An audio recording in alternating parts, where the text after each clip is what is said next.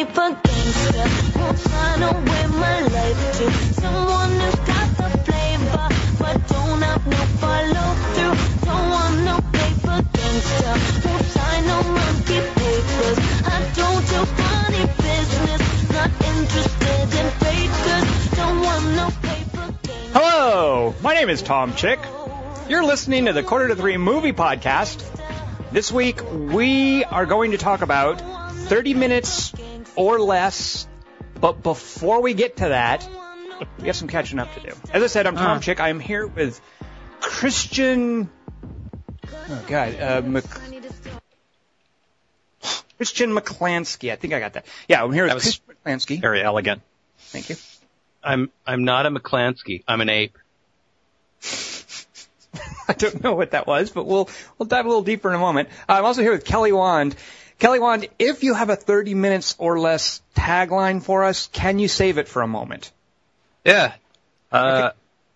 Should I say it now? No, save it. Save it for a moment. Hold that thought, Kelly Wand, because as folks may realize, or maybe they don't, as we're keenly aware, we missed a week because I was in Texas for work. Why? Say what you were there for. I was covering QuakeCon. It's not funny. Shut up. Dingus was on a cruise, and Kelly Wand, you had a week-long LARPing session. So we last week. I came in ninth again, just like last year. That's too bad. And therefore we did not talk about a movie, which I kind of think sucks because I've seen a lot of movies, and at least one of which was really good, and one of which I was surprised was really good. And I kind of wish that we had talked about a movie that I actually saw. So what did you guys see in the last week that we should have talked about? Kelly Wand, did you? So they don't have movie screenings at your LARPing session, I guess. So you probably didn't get out to see much, did you? My lightning bolts that I made out of Kleenex didn't have enough flour in them. If that answers your question. It does. That helps. Now, Dingus, I know you saw something that I'm pretty sure you liked because we saw it, and I think we were allowed to talk about it afterwards because we weren't doing a podcast. What did you see, Dingus? Are you talking about just that I might have seen yesterday or that I might have seen over the last week? Ever. Oh, well, first 2 of all, weeks. You were on a cruise ship, and if you saw anything, I doubt it was a recent release when you were on that cruise ship. Why do you say that? They show recent releases on planes, and cruises are longer, so they should show fucking Showa and Godfather trilogies. Well, there was something showing, the recent release that was showing constantly on the cruise ship was The Help, but I missed that. Racist. Wait a minute, The Help, I thought that just opened this weekend and was beat by Planet of the Apes. Am I wrong about that? It's been out for 2 weeks. I don't know how long it's out, but it was showing on the cruise ship because it's a Disney picture. It was a at Disney. sea, Yeah. distribution rights don't hold true over the Well, video. actually, it does sound, as Dingus was saying, it sounds like it was a distribution thing. Oh. Because it was a Disney cruise, and Dingus saying it's a Disney movie. So, Dingus, how is The Help? Because I know you're keenly aware of these sort of socially conscientious, racially sensitive movies. Like, you're into that kind of thing. How did you like The Help? I didn't get to see The Help. I wanted to see it because I heart Jessica Chastain. But instead, I got to watch The Jungle Book, Cinderella, Sky High. Sky High is a great movie. I like it. I think Sky High does sound like something Kelly Wand would like. Yep. I love that. I'm a huge Sky High apologist. I don't know what it is. Is it about when you go and you swim on a Disney cruise, they can't just let you swim. You have to also watch gigantic movies looming over you and Disney Channel shows. Were there other Kurt Russell Disney movies? I'm sure there are, but I missed them. All right. Well, now, Dingus, I know, just quit beating around the bush, because I think this was, for me at least, a real revelation this summer. I know you quite liked it as well. Kelly Wand, you haven't seen it. We are here to now tell you to see this. Dingus, you saw Rise of the Planet of the Apes, yes? That is true. I did see that. Now, Kelly Wand, what did you think of, so you hear, hey, they're doing a prequel to Planet of the Apes. Hey, James Franco is playing a brilliant scientist. Hey, it's a director you've never heard of. What does that make you think, Kelly Wand? Is that a movie you want to go to? Well, the title, but I almost saw it, and then we just went, let's just eat. So that's how close I came. But it also made me think of how, when Jeff Goldblum was in The Fly, he kind of has like a bug-eyed look to him. So you go, I could see him as a fly in any movie. Mm-hmm. But with James Franco, he's kind of shaved. So you go, if he turns into an ape, it'll be even sicker. So I didn't see it, though. Okay, I love how little you seem to know about it. Have you seen the trailer for it? Yeah, it made me not want to see it. The trailer is, I'm so mad at the trailer. The trailer gives away way too much. I think it kind of misrepresents some of what the movie's doing. I watched the trailer after seeing the movie, and it just reinforced my commitment to never watch frickin' trailers. So did they throw the poop at you in 3D? I don't think it's in 3D. When they take over. Final Destination 5 is very 3D. I saw that, but I don't think it's... Yeah, I saw a lot. So Dingus, Rise of the Planet of the Apes is not in 3D, is it? Because you keep track of this kind of thing. It wasn't when I saw it. Yeah, I do not think it's a 3D release. Because I'm thinking back on it, and I don't think there's ever any 3D kind of stuff happening. No, I don't think so either, and I don't think it was marketed like that. I remember seeing or being forced to ignore the trailer several times. Yeah. And I don't remember ever having 3D glasses on when that happened. And Dingus, I think you can back me up on this when I tell Kelly Wand, it's a really, good script. And it is, I cannot imagine that any of the actual Planet of the Apes movies are as good as Rise of the Planet of the Apes. Because I remember them being kind of cheesy. I know. You're dumb. Well, aren't the Planet of the Apes? Dingus, you've seen, I know, with all due respect, and I'll accept that. What are you talking about? How dare you not love everything about the first Planet of the Apes movie?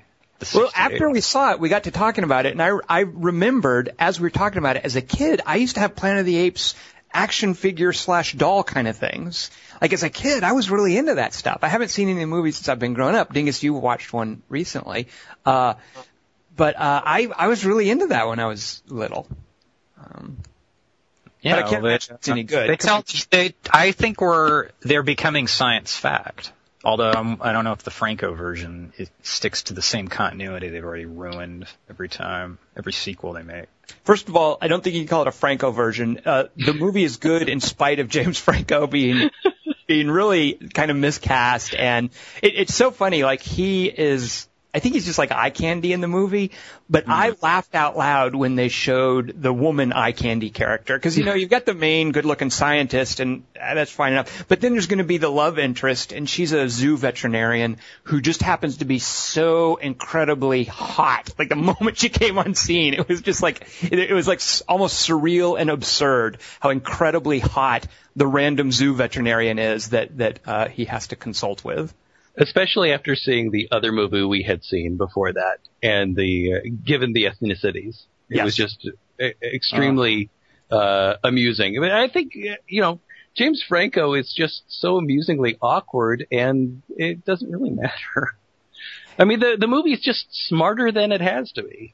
Yeah, that's what's so surprising. It's just smart. And you know what else? It is so well paced. I mean, we watch so many movies that seem to have filler or that are drawn out or that don't end soon enough.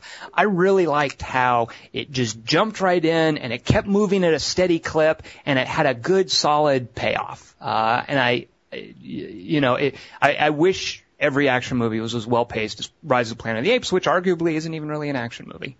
And it doesn't overreach. The climax is exactly as big as it has to be. That's what she said.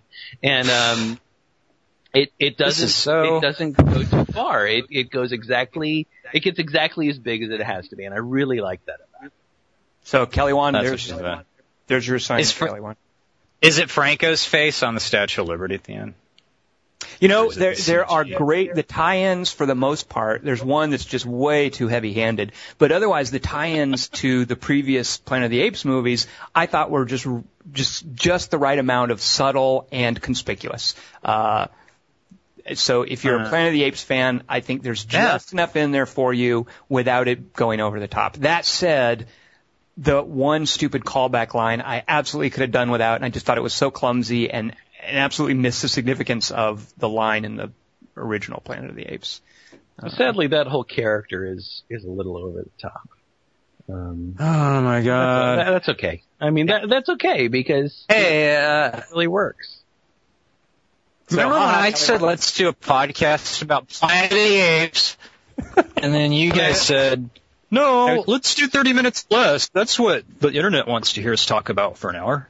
And I was even willing to overlook all the weird CG stuff. Well, I would actually highlight, well, yeah, so it seems like this is Weta just once again really wanting to show how to do cool CG characters in ways that all this creepy Robert Zemeckis style stuff just cannot do. Right. It was great CG in the service of characters, and yeah, so I quite like the CG. And of course, Andy Serkis. By the way, here's a pop quiz for you guys. You ready for this? This is for now he's typecast as a CG ape, isn't he? Andy Serkis. That's second in a row. Okay, what? Go. Sorry. Well, by the way, his character, he's in a very well written video game called what's it called? Enslaved, Jumper. I think. No, it's Kelly Wand, who wrote the Jumper video game? Do you know? I can't remember. Chechnya, Afghanistan. So Andy Serkis is in a very well-written video game called Enslaved, actually written by Alex Garland, and his character in Enslaved is named, are you ready for this? Monkey. Oh, it's racist. So here's another little quiz for you guys.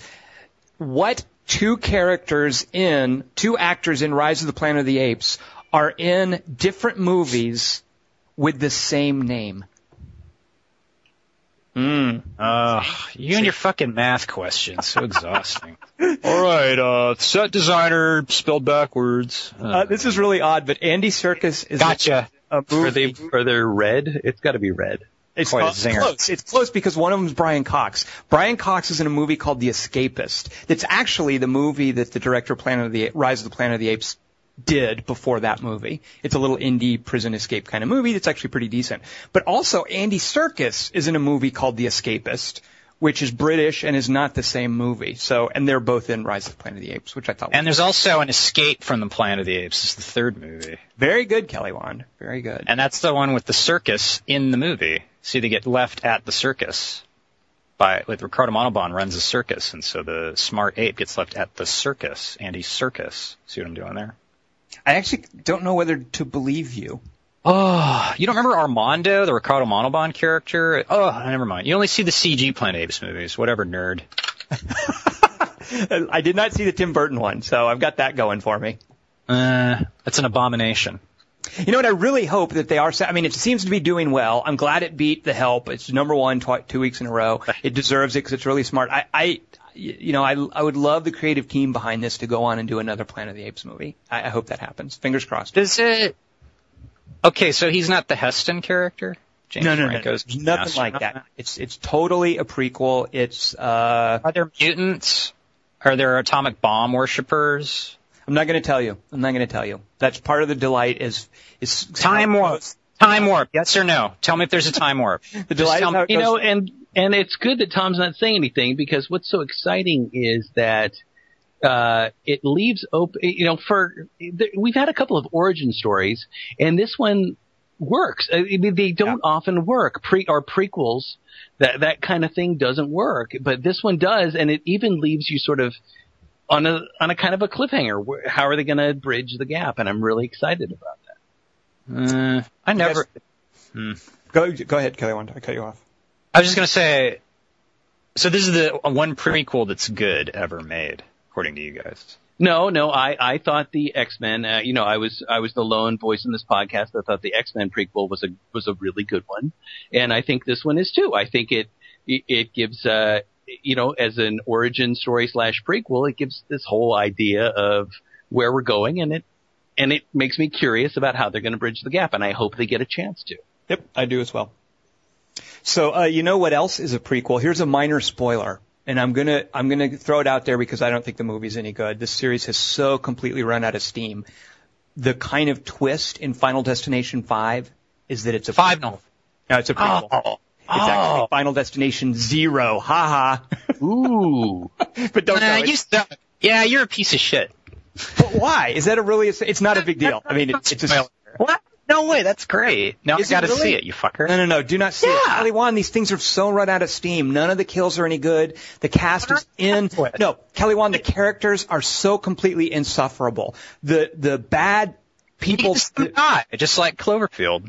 No, the people talking at each other that stuff is just, it's just unbearable sitting through that crap. It's so poorly written. None of the kills are any good.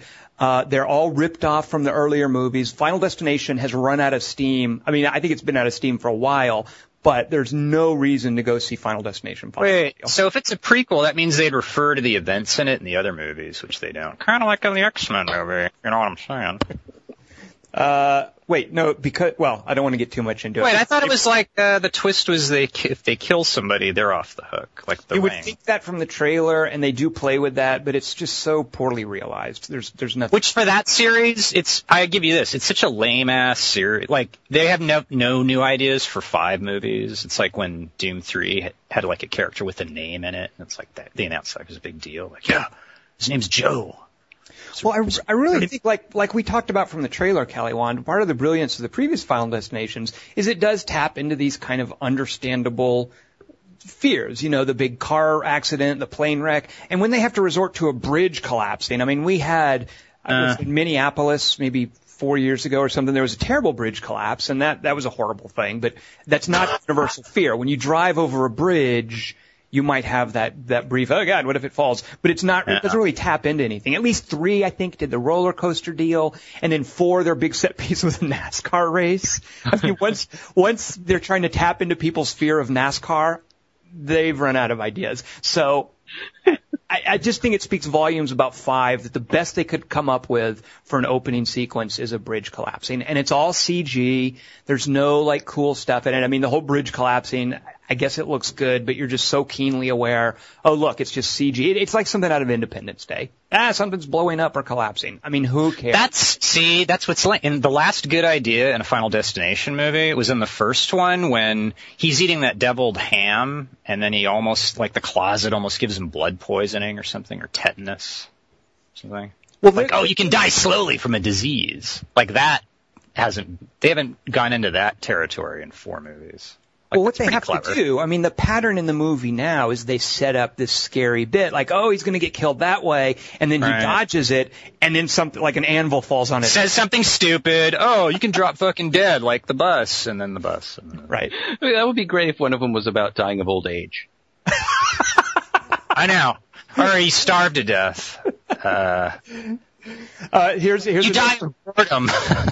Here's an idea of what you can expect from Final Destination 5. So all the characters work at the same company, and the company it's a paper company, by the way. Which I think it's straight out of The Office, I guess. The name of this paper company, are you ready for this? Presage Paper. Now, see, you're making it sound awesome, and I want to go. No, does that really make it sound awesome? That's just so on the nose and stupid. Or you say that. This is. You're like the friend who told me, like, the crocodile falls on top of Dustin Hoffman and Hook, and I was like, dude, I got to see that. There's no way that's the movie. It's like everything you say that you think sounds dumb, and I'm sure when I see it, I see what Tom's talking about. So, Kelly, how did Hook work out for you? I felt like an idiot, but it was still like, well, he didn't lie. I'm living in an alternate reality where these things can really happen on a movie screen. $100 million. Okay, well, go ahead and see it, and if I'm wrong, and you know what, maybe I should feel bad about it. Just after all we've been through as men. No, that it's such a non-part of the movie. You're a fan, yeah. It really is something that was tacked on at the end. It is such a non-part of the movie. If they had played with that, if they had been aware of how possibly cool that could have been, I would have liked it. But it's sort of like they tested it, and the audience wanted some other kind of button or zinger at the end. So, let's make it a prequel. I mean, and it's such a non-issue. It's just a how they stick at the end. If I told you that, you would have shit cocks. I never would have. For weeks. Weeks. I can't believe you. I'm going to save you from seeing this movie because I want you to see another movie instead. You ready to hear this? I'm not seeing The Fucking Help. Will you see Crazy Stupid Love? No Steve Carell is so lovable movies. So here's the thing. I did a 3 for today. I went into 3 movies. One of the movies I went to see, I went into Crazy Stupid Love, and I left it after 20 minutes because I could have gone to see something else instead. And after 20 minutes of Crazy Stupid Love, I was like, oh, this is just so stupid and precious and pleased with itself. I'm not going to sit and watch this. So I went to a different one instead. Crazy Stupid Love, I bailed. So the title was 1/3, right? Yeah, yes. I'll go with that. Yeah, that's too. But here's the big surprise. Here's something I want to tell you guys, and I think neither of you is going to believe me. I just don't know how to. So I also saw Smurfs. Oh, good Lord, that's for babies. Attack the Block. I think some people might recommend that. I wasn't that crazy about that. It was okay. It was fine. Here's the thing that I really liked, and I'm going to say it, and neither of you is going to believe me, but I really, really liked The Change Up. Oh, God. Dude, that's so fucking stupid. You know why you're an idiot? I'm going to tell you. I'm going to tell you why. Because if we switched bodies, if me and Dingus switched bodies, right, we wouldn't go, okay, you go to sleep with Wendy, I'll smoke pot and write a bunch of random shit for the podcast. And then we would figure out, we would go to NASA or a witch doctor. We wouldn't, switch lives and do the commute every fucking day. And we go back to the fountain and pee in the fountain again. Oh, go on. Sorry. Okay, well, everything you're saying, Kelly Wand, the movie is keenly aware of. Oh, good. Oh, yeah. Now, let me also tell you, Kelly Wand, Change Up, very R-rated. People have different standards of what constitutes an R. If there's not actual boobs in it, it's soft yeah, R. Here we go. Lots of nudity, lots of drug use, lots of babies in peril. How much peril? Compared to Final Destination peril. Wait a minute. Babies in peril that would turn me off? Yep. Ooh, wow. Then you just won Kelly Wand over. Here's another thing. Jason Bateman. So I was really put out with him in Horrible Bosses because I just felt like he was phoning it in. Jason Bateman and Ryan Reynolds are great trying to play each other. They do a lot of fun, playful stuff. They are so energetic. I mean, it seems like they are both on board with this. I could imagine them kind of sleepwalking through some stupid body switch thing, but they are both just so energetic and invested and just really bringing stuff to the table, I thought. And then finally, Leslie Mann, who I think we're all big fans of, especially me and you. Leslie Mann is so good. They make great use of that goodness. But something I didn't realize, Leslie Mann looks phenomenal naked. Whoa. And so they show me her taking a shit in trailers, and I have to watch it every weekend for 20 weeks. This movie trailer. Here's another thing. There's a bunch of great stuff in the movie that you don't see in the trailer. I didn't want to see this. I watched the trailer several times, and because I didn't want to sit through Crazy Stupid Love after 20 minutes, I was like, screw this. I'm going to go give The Change Up a chance. There's some great stuff in it that's not in the trailer. I mean, I knew all the jokes from the trailer, and there was still plenty of stuff. Now, that said, it is just a studio comedy. It does its stupid redemption stuff. I feel it still kind of works.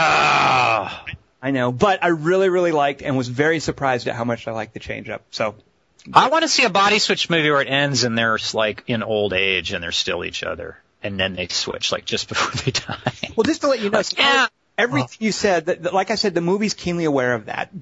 One of the first things they do is okay, look, Ryan Reynolds is the single guy. Jason Bateman is married to Leslie Mann. They're like, okay, we can't do this. Let's go tell Leslie Mann. We'll go tell your wife what happened. And so they sit down and they try to tell her, and it's a great, great scene. It's written well. All three of them are together, sort of firing on all cylinders. I love the scene where they're like, we cannot carry off a charade. Let's explain what's happened. That's a great scene. I'm just in love with that scene. Yep. What? Wait. Crap. Damn it. Dingus is in love with the scene? That scene is, that's exactly the scene. If I had seen the movie and it hadn't had that scene, that's what I would have said. Why don't they just do that? Yep. Which is what Kelly Wand was just complaining about, and rightly so. Damn it. So there you go. I've put that on the table. Like I said, studio thing. It does its feel-goody kind of stuff, whatever. But I really liked it. I loved all three actors. I thought everyone was invested in it. It had a lot of energy. So that and Rise of the Planet of the Apes were very pleasant surprises for me. Wow. I want a Leslie Mann and Kristen Wiig road movie. Oh, yes, Dingus. Yes. That's a good idea. Dingus has the best pitches of the three of us. Dingus, can you get on that? Can you green light that? Even though he's the least likely to get a meeting. Yeah, even though I'm the catcher. Yeah. Right. Kelly Wand, so did you see nothing other than 30 Minutes or Less in the last 2 weeks? Why did you? So out of all the movies you just jizzed about, you make us see? Never mind. I'll save it for the podcast. All right, so Kelly Wand, what is your 30 Minutes or Less tagline this week? Oh, yeah. I forgot. We have to talk about that. Yeah, I know. I'd rather just hear you describe the change-up scene by scene and me interrupt constantly with, wait, the metaphysics of that are inconsistent with Freaky Fridays, because at the end of that, the pizza and the microwave. All right. I fucked up my own line. Okay, pretend I didn't say that. Ready? Catchphrase? You want me to hear? I'll cue you again. Read it. Yeah, sorry. What is this week's tagline for 30 Minutes or Less? Oh, yeah, the movie we're talking about, not something else about something. Okay. Comedy is like a pizza. If you got it for free, that's probably spit you're tasting. Dingus, can you elaborate a bit without any spoilers? What is this 30 Minutes or Less thing? What's yeah. Did they shoot animatronic hippos on the Disney cruise? Did you say 30 Minutes or Lettuce just now? Lettuce. Come in. All right, this week we saw 30 Minutes or Less, a 2011 American action comedy movie. Oh, God. About a guy forced to rob a bank. The film is directed by Ruben Fleischer and written by Michael Diliberti. And it stars Jesse Eisenberg and a bunch of comedians. The film is rated R for crude and sexual content, pervasive language, nudity, and some violence. Oh, yeah. I remember now. All right, Kelly Wand, can you possibly make us not regret having seen 30 Minutes or Less by doing a just awesome synopsis of it? Do you think you have that in you? No, but I can just read some shit I wrote at the last second just before the podcast started. It's vaguely related to the movie. That'll do, pig. That'll do just fine. Won't really do much for your opinion of anything. All right. Although it may make you want future synopses less. Gotcha. No, this is great. That's genius. Well, what is it called this week? What's the name of it? Oh, 30 Minopsis or less. Okay. That's clever. Gotcha. Take that, Fleischer. I'll show him. All right, yeah. All right, seriously. Action comedy. So Michael Cera is this lovable loser who smokes Pineapple Express, and we know he's a loser because he does a movie podcast, and he works at Vito's Pizza instead of Taco Boy or Good Burger, and because this hot Indian girl that he slept with 8 years ago is totally into him, but he's bummed because she got hired for a business management scholarship in Atlanta, and he didn't realize he only had 8 year or less to nail her again. Who keeps writing me? Is that in the synopsis? Yeah, that is. I don't know what I'm talking about there. I'm sure that'll pay off later. Are you checking your mailbox while you're reading the synopsis? No, someone's like writing, hey man, Skype. You on Skype? I'm on Skype. I'm typing to you. Okay, now you type something. Okay, now I'm going to oh, you doing a podcast? Oh, what's it about? Okay. And by the way, that's me talking to myself. Just like I was. Okay, so getting laid when you're baked is complicated, even though you only get baked when you're driving 80 miles an hour through intersections on your last job of the day. And also, instead of having sex with the girl, you're hanging out with her twin brother and watching Lethal Weapon 1 and 2, because 3 and 4 are the ones where Pesci's somehow an honorary cop or something, even though he was set up as a 2-bit chiseler. Kind of like how Bobcat Goldthwait went from being the head of the punker mafia in Police Academy 2, but then in the third one, he's like school superintendent, which was like the Upton Sinclair Lewis tipping point of movies that transformed the face of California higher education back in the 80s. Also, wasn't Danny Glover retiring at the beginning of the first Lethal Weapon? And didn't Rocky Balboa get brain damage from the Russian guy in the fourth one? Or did he just bribe the doctor to tell Adrian he had brain damage so she'd get off his ass about the rain gutters? There's so much more to read of this fucking thing. All right. I will now continue on the internet talking So Kenny fucking Powers is Fred Ward's son, and Fred Ward was in the Marines, where he received his training in Chechnya and Afghanistan about how to buy lottery tickets in Michigan.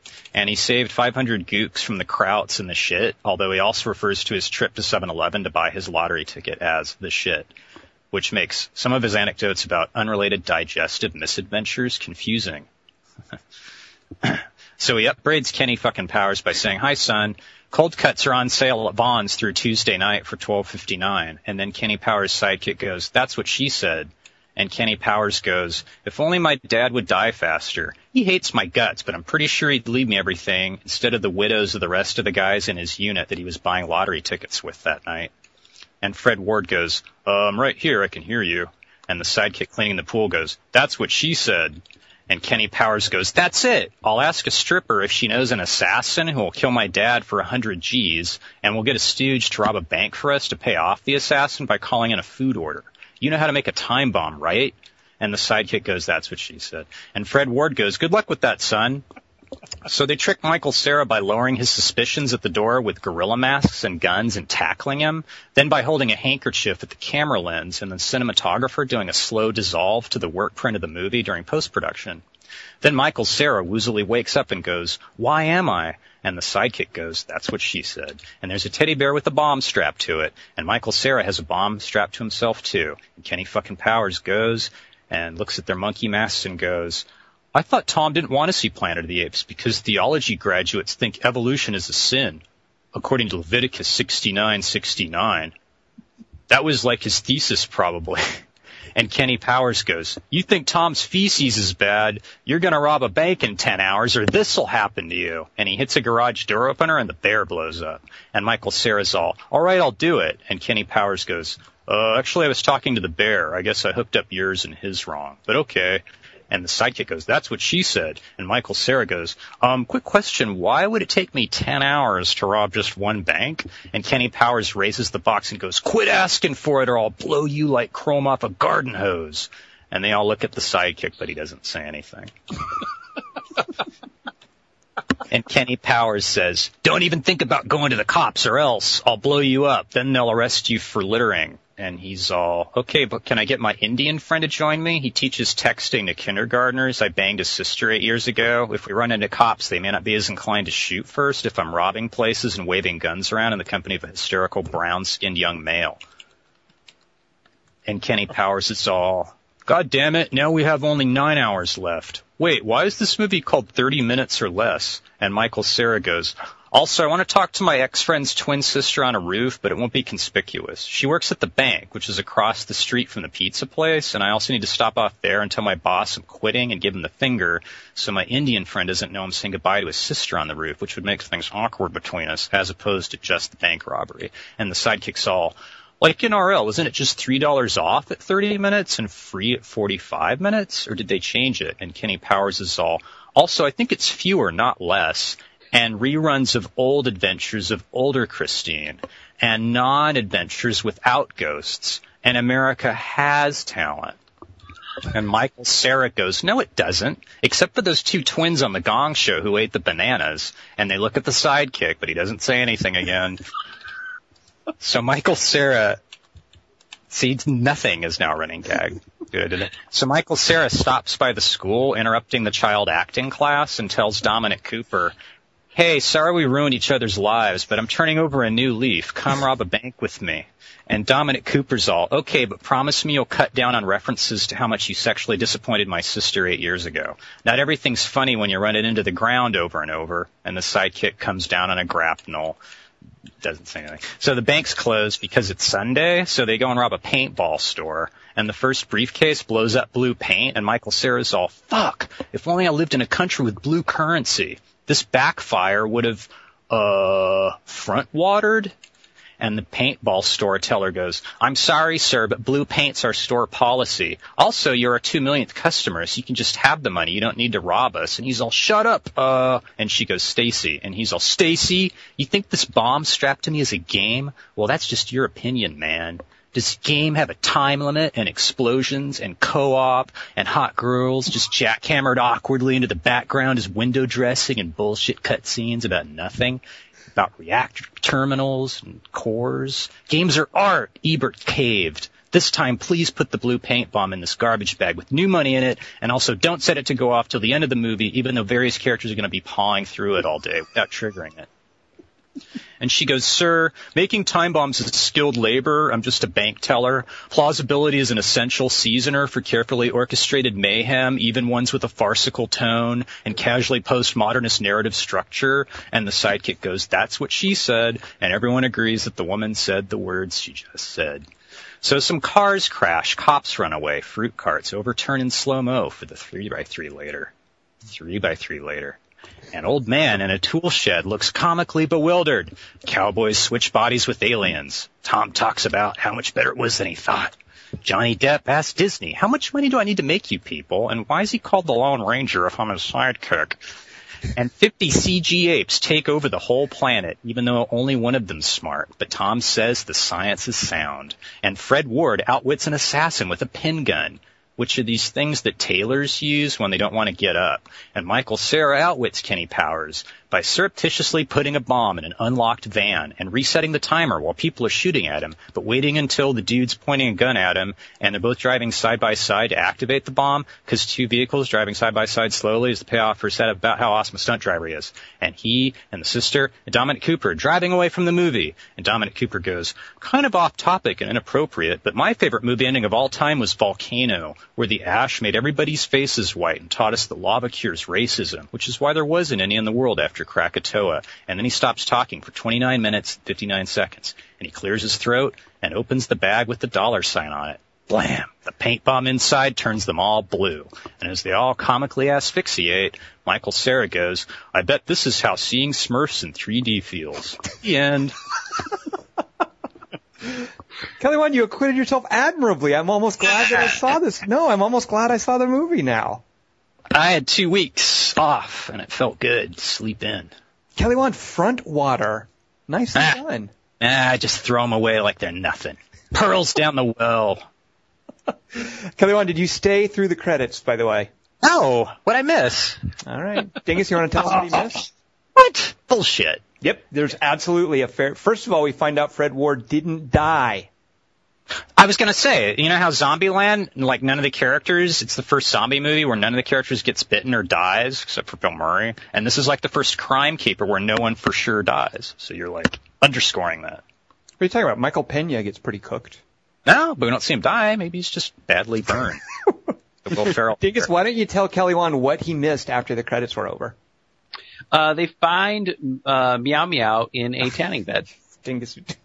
There's a commercial for, even though Danny McBride's character doesn't get the money, for some reason the movie imagines that he actually opens his tanning salon. And there's a long, tedious, unfunny, which means it's in keeping with the rest of the movie, commercial for his tanning salon / sex parlor business. What? Yep. It's Wait, totally does he get the money, obvious. though? Well, he gets the money from his father, clearly, because his father... Who doesn't die? Yeah, he's in a wheelchair. So they've wheelchair. gone into business That's together. funny. And it's just porn stars standing around him with laser beams shooting out of their, What? So they do the sniper thing again? It's like a callback to the sniper thing? Very good. So, by the way, I don't want to spoil anything. Maybe let's go around the table. I'm sure some of you guys might have liked this. Kelly Wand, let's play Did Dingus Like It?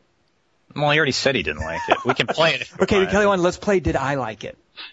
You already said you didn't like it. We can play it if you want. Okay, Kelly Wand, Hey, Tom, let's play Did Kelly Wand Like It? Yeah. What do you think, Dingus? Did Kelly Wand like? Did he already say he didn't like it though?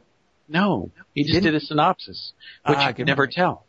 There were marijuana references. I think that might have endured Kelly Wand to it. I was also a pizza delivery driver at one time. So he related to it. Yeah. Could you drive like Jesse Eisenberg could drive that Stang? Yeah. But I noticed he never succeeded at any of his jobs. Like, the pizza never gets there on time. He also couldn't pull off that reverse move. Oh, I guess it's because he was in the Datsun, though. Right. Yeah. So that explains that. No, he was in the Stang. No, wait, the stolen car. Right. Because it's Datsun. But he's acting like, oh, dude, this is the greatest thing I've ever driven. Isn't he? Like a lot of stick comedy. It almost made me wonder if it was a period piece. Well, the real life event that sparked this action comedy was 2003 incident in Pennsylvania or something. I think they remember that. There was something where a third And in that party, version, right? Well, go on. Tell me what you think the real version was, and then we'll go over the differences. We know I vaguely remember something. You know what? I thought it was in Australia. It was in Pennsylvania. Pennsylvania, Australia. Oh, good point. And it happens in Australia, but when it happens there, it's not news. When it happens in America, it's like a bit. Yeah, in Australia, that's just called Thursday. Yeah, it's called Thursday. You fuck. Damn, QuakeCon's forged you new chick. So Kelly, what was the real life event? Because I thought it was odd that they mentioned Hurt Locker dismissively, and then they go on to talk about Point Break. But there's a really good scene in Hurt Locker with a bomb vest. It's sort of the breaking point for some of the characters. But what was the real life event that inspired this wonderful action comedy? See, I've seen Hurt Locker, but not Point Break. So to me, I felt like I wasn't target audience. But anyway, in the real life, he was part of the plot, like he was an unwilling victim, and then he's like, all right, I have a bomb, people, and he thought it was fake, but his partners had double-crossed him, and so the second police went towards him, it blew him up, which wow. to me is funny. I mean, if I die that funnily, totally laugh at me. I welcome your Okay, good. Because that's pretty fucking funny. I mean, in a way. Well, then what happened that the movie wasn't funny? No, it was awesome. I loved this. You loved it. Okay, you loved it. Well, I don't know if maybe love's too strong. But I laughed a lot. I laughed more than in Horrible Bosses. Really? Okay. Wait. The one you liked? I liked something. What's the dumb comedy where you're like, dude, no, this is about relationships, man. The Change Up?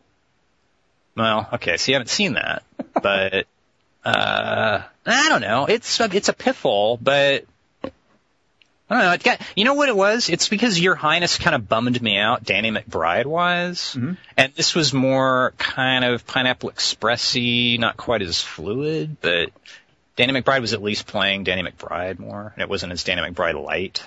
And it had that other dude. Okay. Nick Swardson. So you guys don't like Eastbound and Down? No, right? Good Lord. I love Eastbound and Down, and that was... I really did like Nick Swardson, but he was basically reprising Steve Little's character in Eastbound and Down. And I love Steve Little. That guy's fantastic in Eastbound and Down. What's the awesome wrestling movie with Danny McBride you guys are always... Well, it's not a wrestling movie. It's a karate movie, Foot Fist Way. Yeah, Foot Fist Way.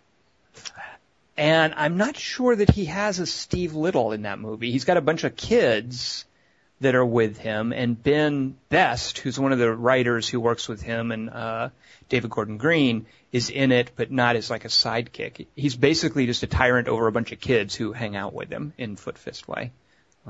But I love Eastbound and Down, and that was kind of weird watching 30 Minutes and Less, just seeing it almost, like you said, Kenny Powers is almost like that whole relationship between Kenny Powers and Stevie was just kind of lifted up and put in another movie and let's pretend that they're thugs.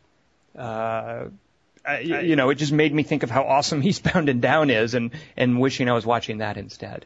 Well, this is 80 minutes out of your life. But you saw 3 fucking movies today, so by then you're like, oh man, this isn't as funny as Planet of the Apes. This was not one of them. I saw this yesterday. By itself? And no, by yourself? Dingus and I actually went to see 30 Minutes or Less, and then afterwards we were just like, you know what? See, you guys ruin comedies for each other. Every time you see comedies together, you always hate it. Always. That's not true. So here's the thing.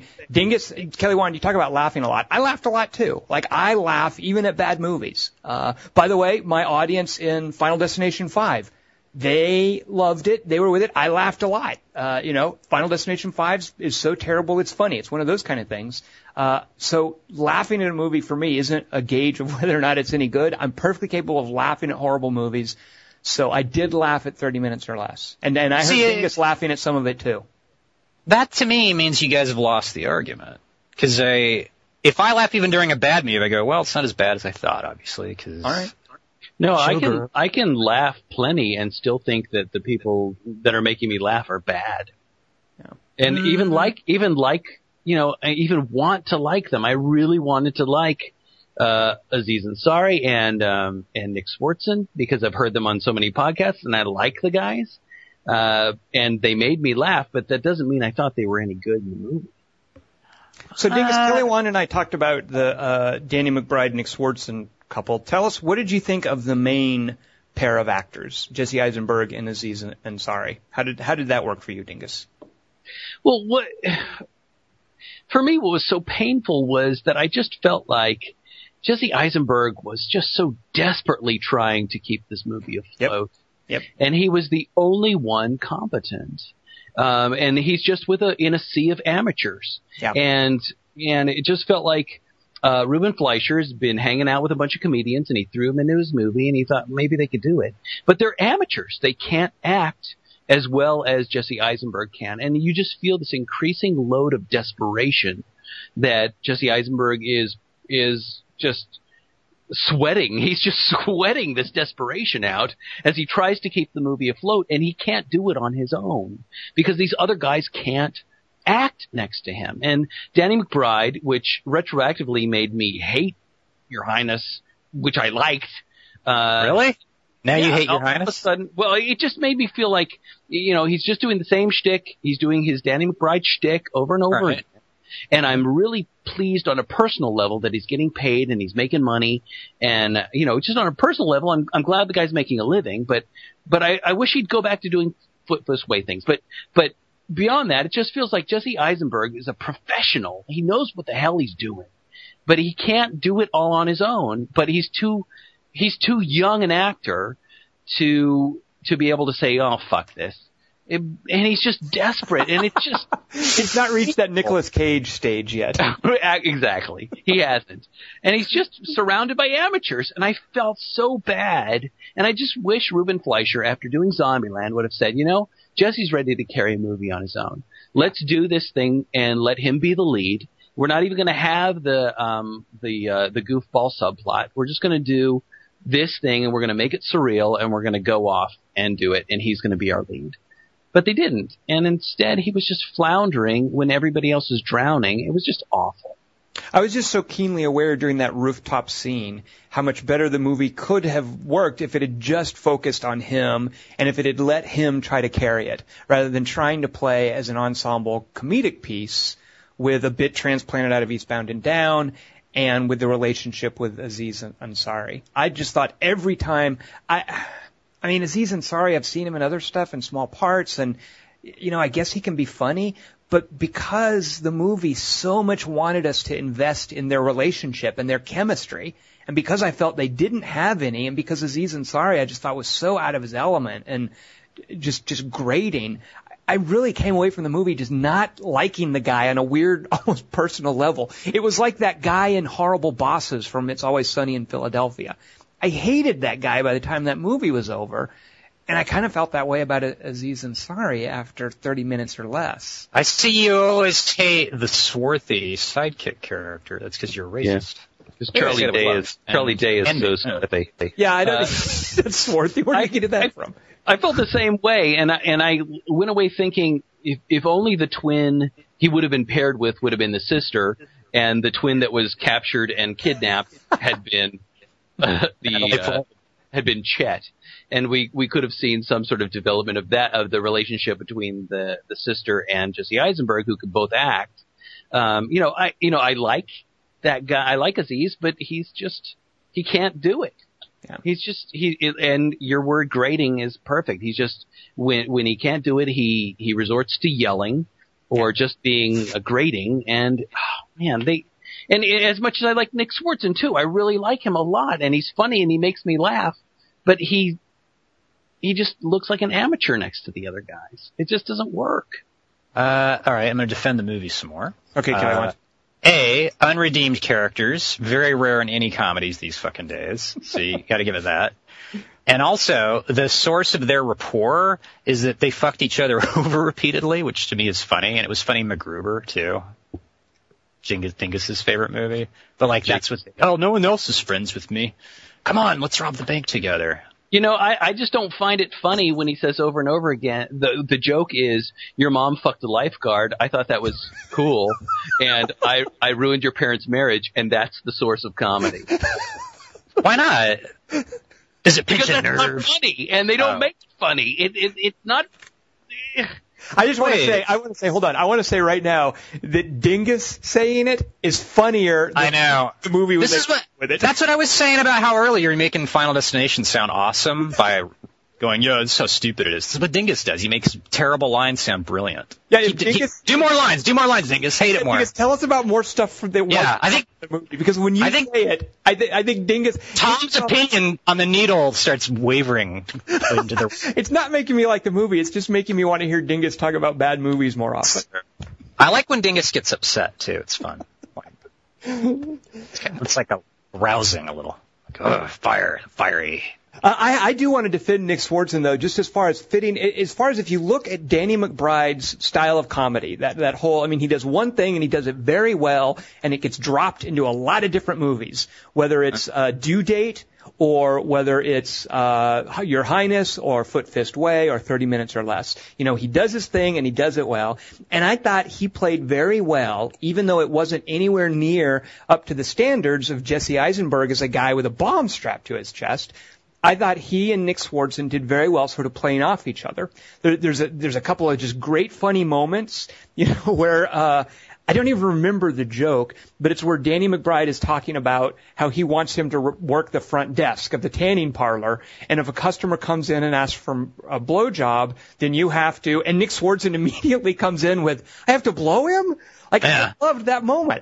He wants to talk to me? On the phone when he's calling the hostage. Exactly. And I also liked what he goes, I'm going to give you another throwaway is, he comes out late with the girl towards the end, and he just goes, she knocked over my soda.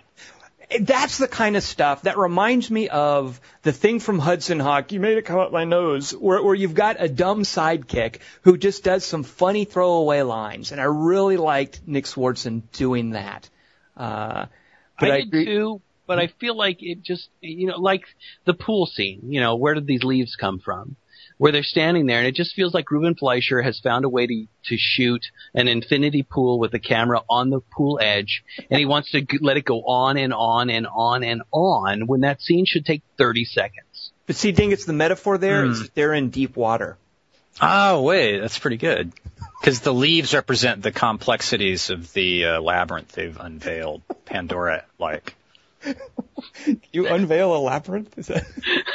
Wait. Well, because the Minotaur had the string, and that you make veils out of thread and sewing machine.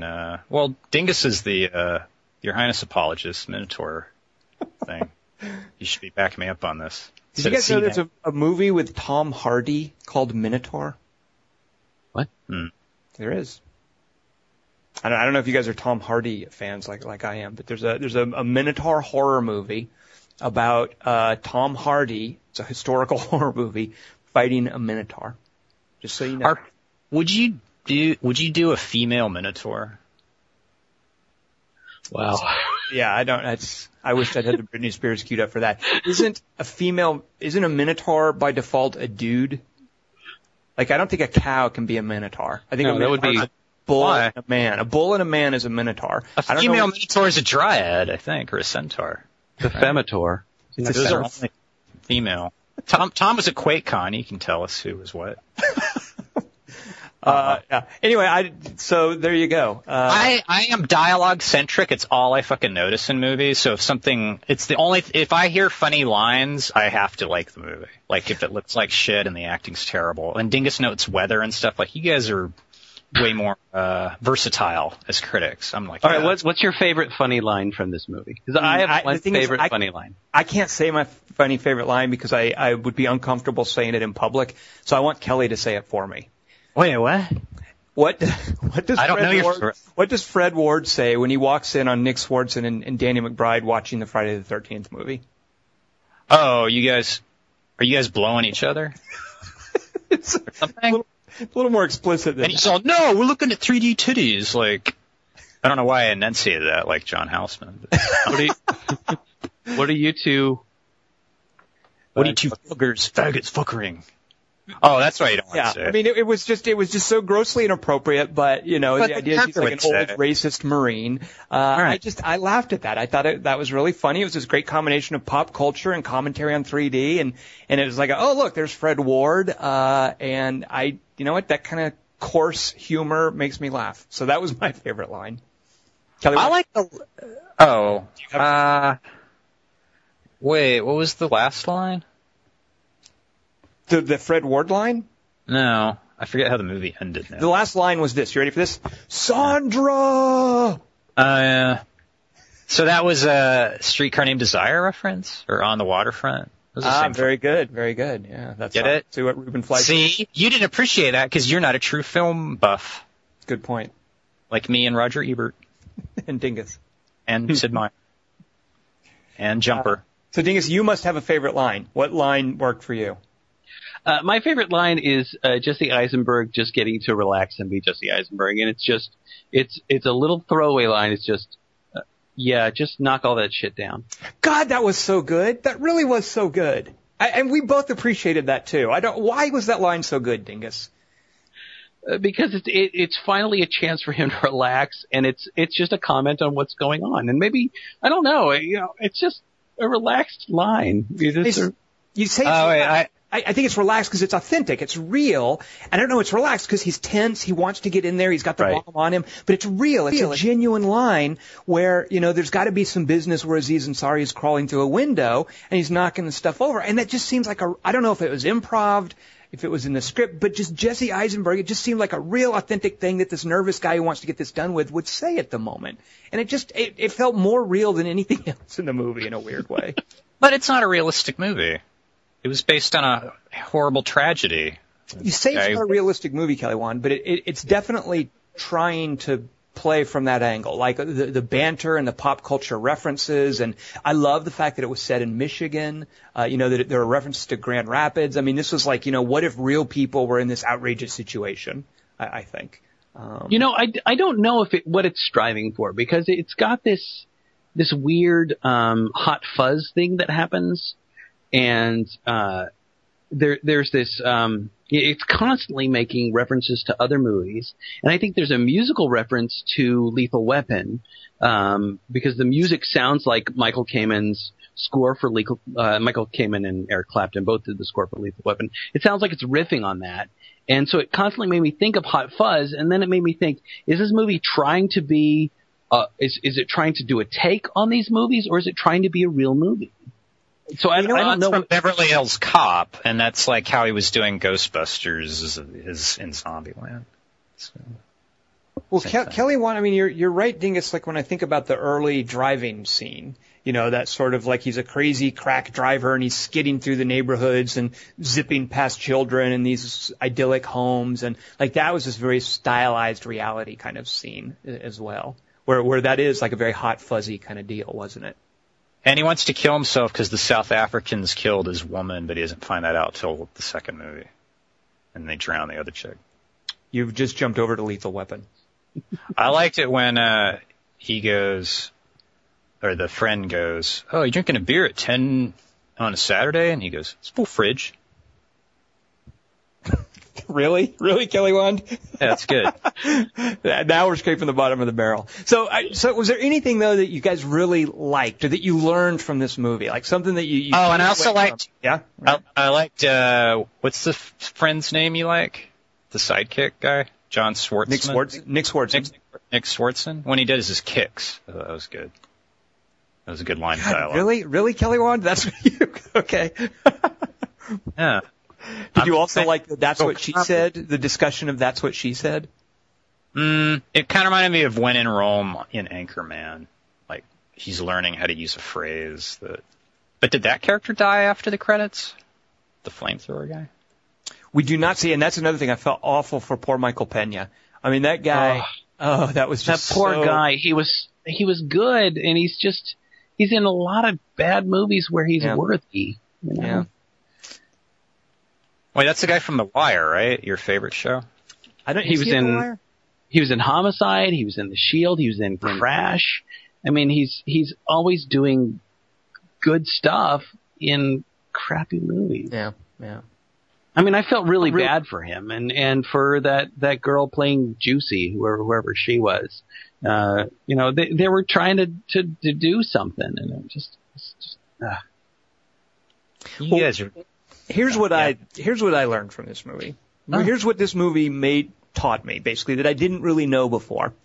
I really want to see, and this is just kind of reiterating what you said, Dingus, I would really like to see Jesse Eisenberg in an actual thriller, like a sort of a Hitchcockian thing, the sort of role that Johnny Depp would normally get, and then he would stand out weirdly because he's such a good-looking guy. But I would like to see Jesse Eisenberg do something like that, like an everyman Cary Grant kind of character, as a central role in a thriller like this. So that's what I came away from. I love Jesse Eisenberg from Squid and the Whale. I thought he was great in the Facebook movie.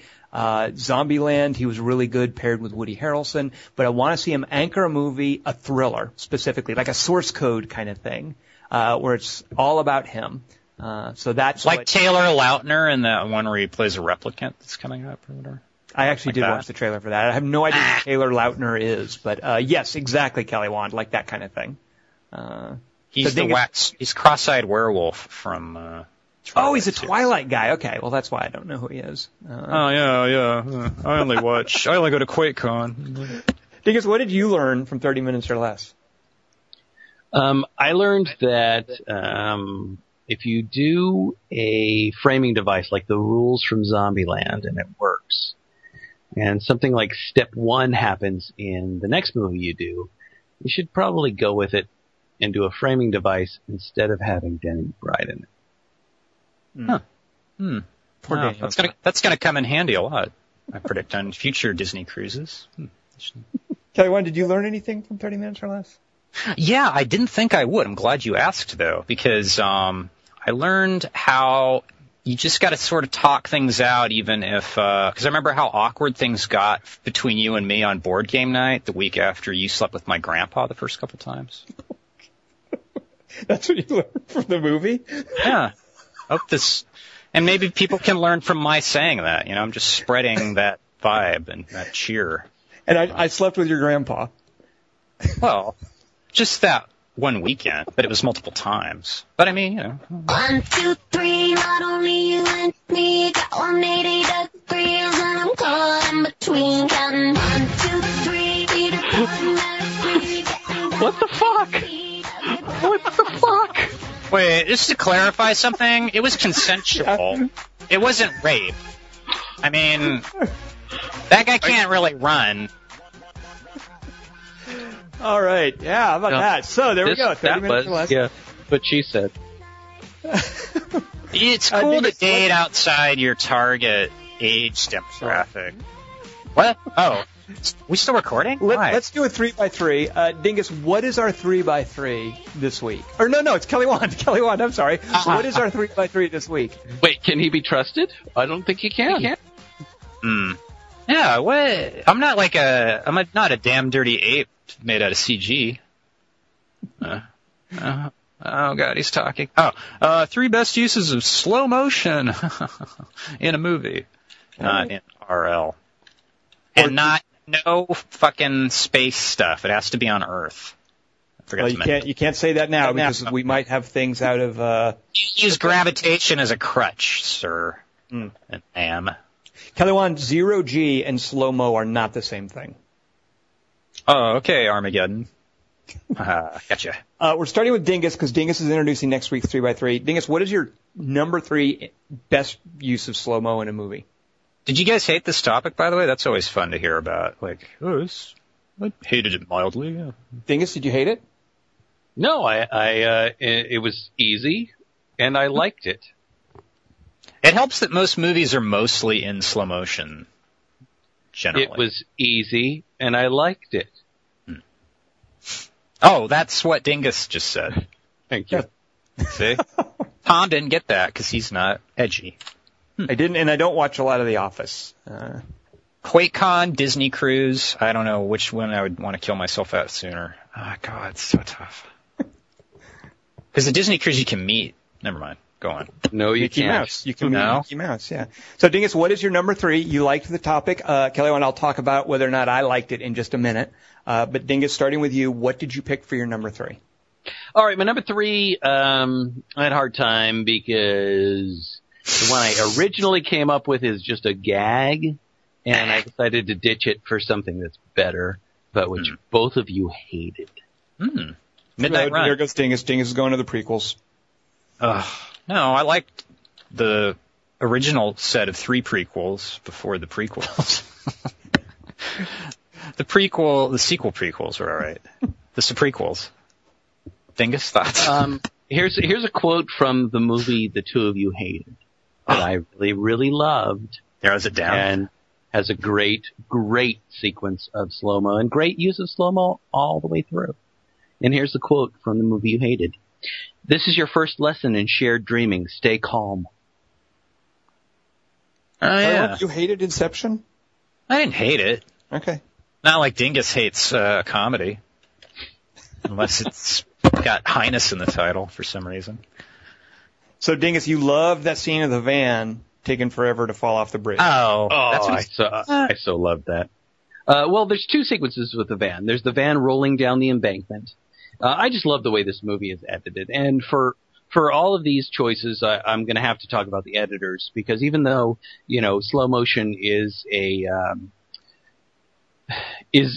is essentially speeding up the adding frames, I'm going to give the editors credit. And I couldn't believe that Lee Smith, who edited this movie, wasn't recognized for that, when Oscars came around.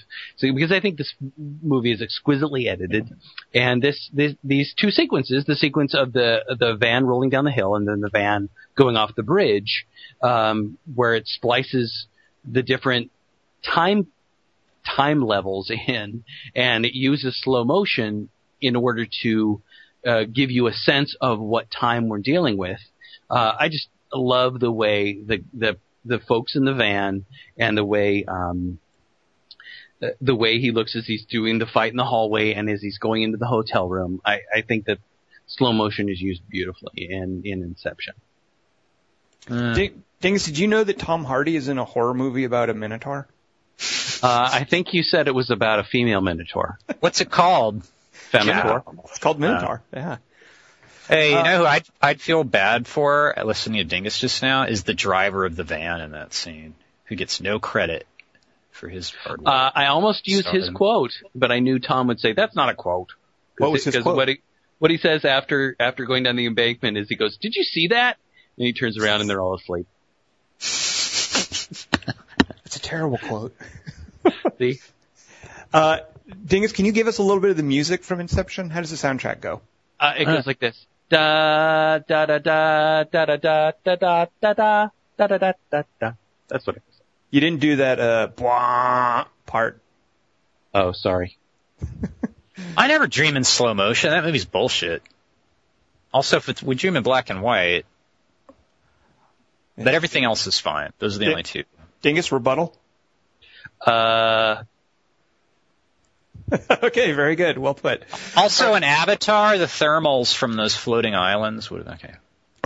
My number 3 is, you know what? I looked for this scene, and I hope I'm not misremembering it. I don't think it's freeze frame. I think it's extreme slow-mo. It's from a bad movie. I don't care for the movie, but I love the opening, and this movie actually made a previous 3x3. I think Dingus picked it for either best fight scene or a movie you can stop watching after the first scene. You know what? Maybe I picked it. I don't know. But the opening of Duplicity has Paul Giamatti and Tom Wilkinson as these corporate executives, and they're coming together for like a meeting, and it turns into a brawl. And they just start fighting each other, and it's extreme slow-mo with these tight shots on their faces of just how angry they are, and they're just ungainly and rolling around and having, it's like CEOs having a brawl. They're not graceful. Normally, slow motion is used to show the poetry of violence or extreme grace or whatever, and here it's used to show this out-of-control, ungainly anger. And I love that bit of Duplicity. Don't care for the rest of the movie, but just watching these 2 actors in slow motion grappling with each other, being really mad. Dingus, did you pick that as a 3x3 for something? Yeah, it was a favorite fight because I love the way that fight comes together. And it's extreme slow-mo, right? They're not freeze frames. No, it's extreme slow-mo. You're absolutely right. And one of the things that I was wrestling with as I did this is I was stacking up a lot of opening credits things, but that's a good one. Yeah. Now, how did you feel about the topic altogether? Oh, yeah. So, okay, I don't, I thought of a lot of runners up, but I mostly don't care for slow-mo because I think slow-mo is often a crutch. Yes. And I want to give you an example. I wasn't crazy. Attack the Block is pretty decent. You know, it's okay. But there's a scene in Attack the Block that is actually a slow-mo sequence that it feels like the movie finally is appreciating, hey, we've got a really appealing lead. We've got a kind of a cool set piece, and we've got these weird alien designs that we're going to do. So to finally let you get a look at what we've been showing just real fast and not very well lit and throwaway shots, we're finally going to slow everything down so you can admire what you've been looking at with less precise camera work. And slow-mo often feels like a cheat that way. You know, if you can't find some way to present what you're doing at normal speed in a way to appreciate the composition and the flow of it and the action, it just feels like, you know what, let's cheat and have a slow-mo scene. And I like that scene in Attack the Block, but I feel if the movie had been shot better, they wouldn't need to do that. I totally agree with you, and it's what annoyed me so much about 300, because it's like slow-mo and CG. Like, look how awesome this fucking CG Well, now here's the thing, is I like Zack Snyder's trademark slow-mo tracking sequence down a long shot, like the scene from 300, the fight scene in Watchmen. I like those. How is that not a crutch, though? Because well, you know what, maybe it is. I feel like Zack Snyder is just such a visual stylist that I don't feel like he's doing his other visuals poorly. You know, he like watching, I feel he earns that. Like there's plenty to see in both 300 and Watchmen, but here it's sort of, you know what, I don't know. Maybe I'm being hypocritical because I like those scenes. I don't think he earns it. I think he claims it. I mean, I think there's a difference there. I mean, he claims that as his visual style as much as Bullet Time. I mean, he says, this is what I'm doing, and I don't know that he earns it, but he claims it, and I respect that. I mean, there's something that is sensual and attractive about it, and I like it. You know, I don't think it's the same kind of crutch as a director resorting to it to show you something. Well, you know what, Dingus, yeah, I'm glad you put it that way, because one of the things I did for this list, because I love those two shots, and it is a trademark shot, you know, it's the camera dollying, I think it's invariably left to right, and it's just, you know what, I don't know if that's the case, but it's just dollying down, there tends to be some element in the foreground, he's following a fight scene as it progresses, almost like a side-scrolling fighting game, almost. And it's very much a trademark shot for him. So while thinking of those, I also wanted to go back and look at the fight from Sucker Punch, where Baby Doll is fighting those giant Terry Gilliam samurais. Because I was like, you know what? That was before I hated Sucker Punch. I enjoyed that scene. I remember there being slow-mo. So I want to go back and watch this. That scene with Baby Doll and those giant samurais, the slow-mo is totally a crutch. It's because they have that woman on wires, and they want to slow down to let us see how sort of athletic she is. But it's not that trademark shot that he does. It's just him having to cheat and slow everything down so we can kind of admire the shot. And there it feels like a crutch, unlike what I feel about the scenes in 300 and Watchmen. Well, I generally agree with you. So these are like exceptions to the rule. By the way, that did not make my 3x3 is that Baby Doll fight. That's actually an interesting juxtaposition to something that I normally complain about is it's the quick cutting in a fight where you can't tell what the hell's going on. And the other edge of the spectrum, I guess, would be we're going to slow it down so far so that we can show you every single thing that's going on. Yeah. Because that's the thing is in that samurai fight, she's doing like pirouettes over the bullets and stuff, and I think they just want to make it so clear, hey, look at how it's all CG anyway. It's just like, hey, we're going to slow it down so you can see, you know, the actress is actually like spinning around. She's on wires, sure, but we're moving the blade just under her legs, and oh, look how close that was, and it just feels very gratuitous, and yeah. All right, so Kelly Wand, how did you feel about this topic? I'm glad I came up with it when I did, which was right after you said, so what's our topic 2 weeks from now? And do you like what you came up with? Kind of. Right. I don't know. Some of these. My theory was, well, it's okay. It's just elaborating and regurgitating what you said, but it's some slow motion used to anything where it would have been lamer without slow motion.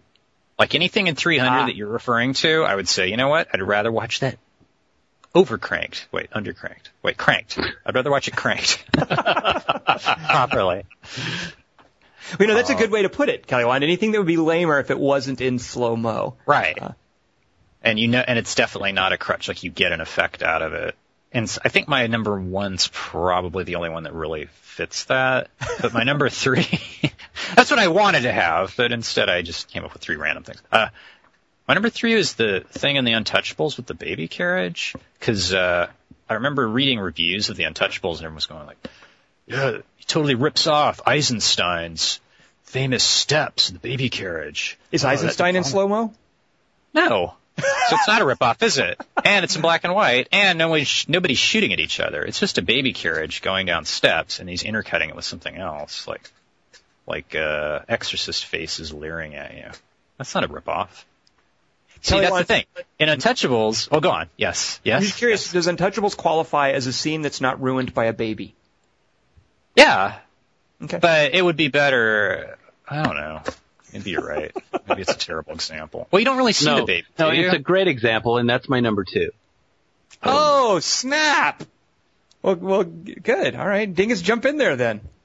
All right, this one, and I'm so happy you chose this, Kelly, because I wasn't sure anybody else was going to go with me on this, because of the Eisenstein guy, dude.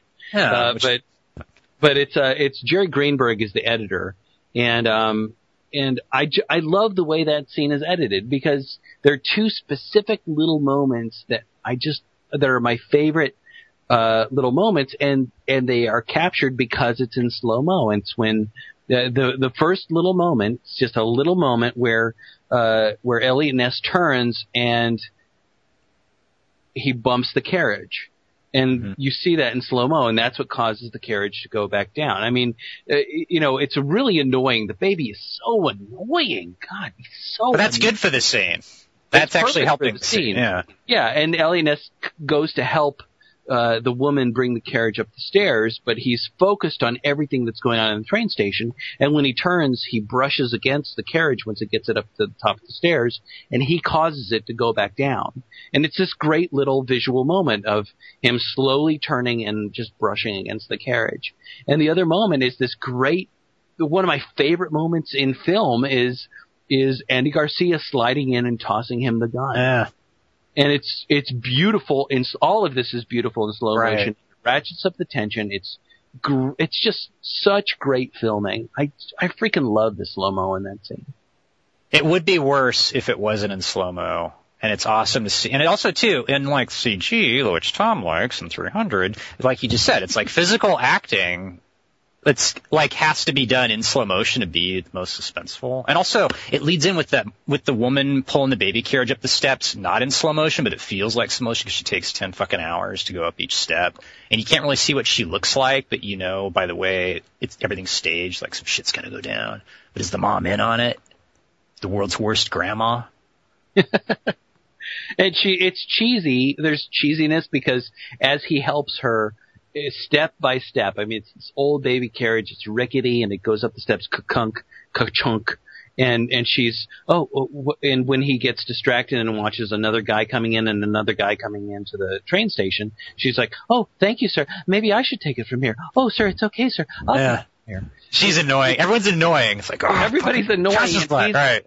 He's distracted by waiting for assassins to come in. Yeah. And waiting for the bookkeeper to come in. And I love, one of the things I love about slow motion is this almost sexual, sort of sensual feel that it has to it. And that scene, all of those things, the action coming together in the end with Andy Garcia sliding in on the floor to stop the baby carriage and tossing him the gun. It's just beautiful. And it feels like an indulgence. It feels like I get to watch all of this slowed down instead of having to try to catch up with it in real time.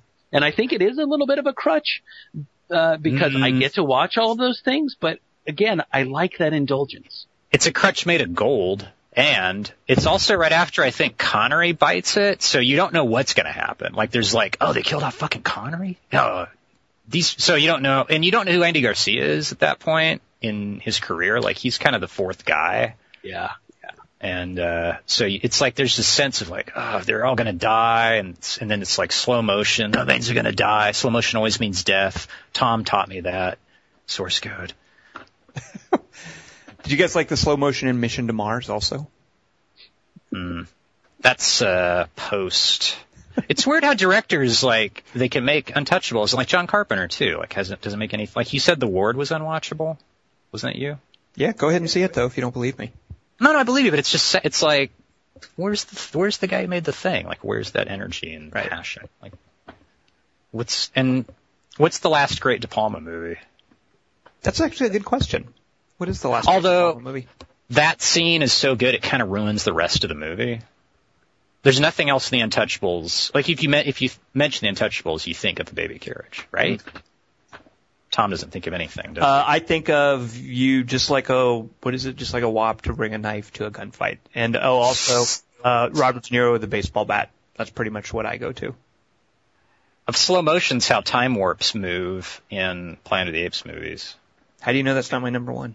Oh, I love the whole relationship with Kevin Costner and Sean Connery. I love the way he mentors him. I love their repartee, the way he brings him along. Everybody knows where the liquor is. You just have to know where to cross the palm. And when they're at the Canadian border, I mean, I think there's a lot to love in that movie. It's beautifully written. That's true. I think it's David Mamet. I mean, it's a beautifully written movie, and it's beautifully shot. I think it's one of his, if not his, it might be his best film. I don't know what else. I can't think of Brian De Palma beyond Body Double, and Mission Impossible. But I like Body Double, and I would retract my comment that it makes the rest of the movie shitty. It's just like it's such a great, iconic sequence that. Well, the apocryphal story is that, and I don't know if this is true. Again, because I use that word, that they had a whole bunch of other things that they were going to do, and they didn't have time, so he just stole the baby carriage thing and shot that on that fly, which doesn't make any sense, but that was the story at the time, that they had this huge elaborate action sequence and they couldn't afford it or they didn't have the time for it, so he just grabbed the baby carriage and stole the Eisenstein thing. So it was like Jaws and Raiders of the Lost Ark. Harrison Ford's diarrhea made the greatest thing ever. The greatest gunshot ever. Gun injury. If we were using TV, I would bring up, and I can't because it's TV, there's a great, I forget which episode, but in one of the episodes of Garth Marenghi's Dark Place, they have interviews with Dean Lerner, the producer of the show, and one of them, he explains how they used, because they had to fill 22 minutes for each episode, they used slow-mo in any scene that didn't involve dialogue. Yeah. Because the episodes were coming out 8 minutes long. Right. That's what he said. Very good. Yeah. I felt that way whenever Danny McBride was on the scene in 30 Minutes or Less, that they were just filling it. Spoiler. Oh. See, and the title refers to fast motion, although the opening shot of 30 Minutes or Less, never mind. I'll save it for my number one. All right. My number two is, it's part of the movie at large, but one of the things I love about this movie is it's the self-containedness of its first 15 minutes, which is like its own movie. I love this movie. It sets the stage for the rest of the movie. But the first 15 minutes of 28 Weeks Later is like the perfect zombie movie. You meet some characters and the standard zombie stuff happens and most of them get killed and it's awesome. It's fantastically paced. The music, the actors, Robert Carlyle and Catherine McCormick are great in it. During this scene, the zombies in 28 Days and 28 Weeks Later move super fast and, not Danny McBride, Danny Boyle. Well, thank you. God. Danny Boyle would shoot the zombies. It was the opposite of slow-mo. He would like under-crank the camera, I think, so they look like they're moving herky-jerky. And that comes into play in the opening of 28 Weeks Later. But there's one scene of slow-mo in that opening bit of 28 Weeks Later. Dingus, you know this scene as well as I do, probably. Kelly Wand, I know you've seen the movie. Do you guys know when there's slow motion? Is it water related? Nope. Okay, then yes, I know it. Dingus, do you remember when it goes to slow motion? It's not when he's running out of the farmhouse? Nope. All that's over. All that's full speed. So I went back to look, and I verified this is the only slow motion, and I feel it is so. I love that it's the slow motion moment because it is a decision that sets the tone for the rest of the movie. 28 Days Later is about this sense of abandonment. I mean, that's the undertone of the kind of horror that it's getting at. 28 Weeks Later is about betrayal. Okay. And there's one slow motion moment when Robert Carlyle and Catherine McCormick, they've got this boy who's just arrived at the farmhouse where they're shuttered in, hiding from the zombies. And the zombies break in, and they run upstairs to a bedroom, and they're looking for the little boy who's run off somewhere. They burst into a room. The zombies are hot on their heels. Catherine McCormick sees the boy hiding in a closet to the left. Robert Carlyle sees the best way to escape, a doorway to the right. Robert Carlyle heads to the right. He tries to drag Catherine McCormick with him, but she sees the boy and she goes to the left to get the boy. At that point, the door breaks open and the infected flood in and basically almost separate them, come between them. There was a brief moment of slow motion shot very tightly on Robert Carlyle's face where he looks and sort of sees that, according to him, he's lost her. And in slow motion, it's just a shot of his face. He pulls away and goes to the right and basically leaves his wife.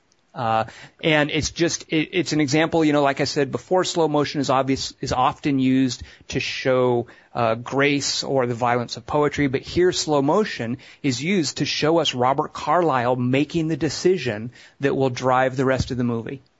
And I just love the fact that it just takes that one little moment, especially, and it looked so conspicuous too, what with how the infected are, that effect, I think it's called undercranking, whatever the effect is called, how they've got that herky-jerky stuff going, but then that brief slow-mo on his face as he decides and then pulls away from his wife. Wait, so it's his face, not the door shutting. So I had to write it's actually, he retreats into the background. Yeah, it's as he's pulling away through the doorway. Yeah. Totally don't remember that. It's interesting. That's great. God, that's your number 2? You have a number 1 that's better than that? I do, yes, kind of, yeah.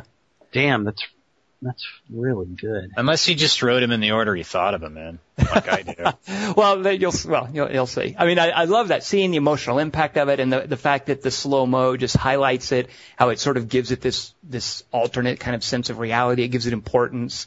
And because the movie is about him dealing with it, making that decision and how it affects his children. Yeah. Although I always thought when I watched it, when the slow motion, like, yeah, she's kind of fucked. Like, I kind of at the time went, what are you going to do? Well, that's part of the beauty. I mean, he's not a coward. There is this sense that if he crosses the room to get to her, then they're dead. Because he's already, had a couple of really close encounters with just, one at a time. The previous movie and even this movie have established how powerful and lethal they are. Right. It's not like he's made... I think everybody watching that movie can understand his decision and understand what it must be like to wrestle with that. It is so bleak in its opening and uncompromising. And it's right after they thought they were going to eat dinner, and then that. So it's not like he had time to prep for, okay, if it's close, I gotta take off. But then him lying to the kids later, it's probably better than the truth. You know what? Why do you say he lied to them? Because he said he saw her, and they go, hey, you said you saw her you said you saw her die. That's a lie. They catch him in it. What are you talking about? I think he said, no. I think what he believes he saw is, I don't think he's necessarily lying as just kind of recounting his best. I mean, the whole thing is, there's a shot actually of him seeing her in the window and her being yanked violently away. Right. So, sure. So you can assume that the infected have her, and she does get bitten, by the way. She's bitten, but she doesn't manifest the symptoms of the rage virus. She's not a passive carrier, whatever the word is. So she has been bitten, and he has seen her violently yanked away by them. But the daughter later goes, you said you saw her, and then he says, I was scared, instead of saying, no, I saw her yanked away. Listen to Tom's podcast. It was in slow motion. Believe me, I remember it was. But the thing is, I really don't think it's this simple as, and you're right, he wants his children to believe she's dead. And in a way that's more noble than saying, well, I don't really know what happened to her. She could still be alive. I don't remember her getting yanked out. I think you're tricking me. Nope. Like, I remember she just disappeared. You just saw it, because I would remember the slow motion. I just watched it. There's a shot of as he's walking away, as he's running away, he looks over his shoulder, and she's in the window, you know, like with her hands against the window, and there's an effect of her violently being pulled out of the window frame. Yep, absolutely. And you sound pretty sure. I just watched it. Watched it. Yeah. Yeah, but with Do you remember that shot? Because it's kind of chilling. It's kind of like, well, but what I don't remember is whether or not he sees it because he's running. Because what I remember is him running and the image of her in the window and him looking back, but I don't know what he sees. And what's fascinating to me about your choice, Tom, is what it says about memory and justification and whether or not what we're seeing is objective or subjective. And I love that. Yep. I like that movie. I don't like the first one as much because the second one's too good. Just like The Untouchables, any non-baby carriage scenes, no good. What about the baby carriage in French Connection? That's a pretty good baby carriage scene. I don't remember that. What a ripoff. I can't, let's rip off. So wait, Eisenstein patented staircases and... I don't think there's a baby in the baby carriage in French Connection. It's Alive ripped off Eisenstein. If you think Wait a minute, doesn't in French Connection, doesn't he hit the baby carriage and all these, aluminum cans go flying out of it? It's like a homeless person. That's Speed. That's Speed. Is it really? Yeah, sadly. Yeah. And Sandra Bullock, somehow Sandra Bullock's the one driving, but she doesn't see it, and Key now sees it, and he's all, cans! It was only cans! Oh my God. Marty, those are cans. Yeah. Can't believe I Remember when she goes, gum? There's a lot of funny lines in Speed. Thank you. That's the best comedy since 30 Minutes or Less, and it's also... There's gum on my seat. Gum. See, it's like Speed's another fast vehicle movie with a bomb and a speeding. All right. But there is a baby carriage in French Connection, right? I don't remember that. What the hell are you talking about? I thought Popeye Doyle has to swerve out of the way of a baby carriage. And also, isn't there even, before that chase in French Connection, doesn't a woman pushing a baby carriage get shot by the sniper? And that's what causes the chase, is that Popeye Doyle is chasing the guy who shot the woman pushing a baby carriage? No, that's Olive Oyl in Popeye with Sweet Pea in the baby carriage. Kelly, what is your number 2 choice for your favorite use of slow motion? Oh, besides Popeye? The fight scene? JK. Wait, where's my... this is boring, so let's just rush through it and then get on with our lives. I'll do that one later. No, I'll do it now. Okay. Powakotsi. I can't say it right. Racist. See? You don't approve. I know why. Because it's the slow motion one. You like the fast motion one, right? Better weed? Did you see the third one? You don't like those movies? Fuck you. All right, what's your number 2? Those are documentaries. Tom doesn't think they're movies. Yeah, exactly. Tom doesn't see Indian movies. He's told me in the past, off the air. So I have not seen Wind Talkers. Right. This just got real, Slumdog. By the way, one of my runners-up is arguably an Indian movie. Remember when Dingus had Dances with Wolves as best fight scene? I think that was best scene with a dog or best reflection. Best tears. Best dance with a wolf. Dances with Wolves is on every third 3x3 for Dingus. Dance with Dragons? Awesome. Dance with Wolf? Not as impressive.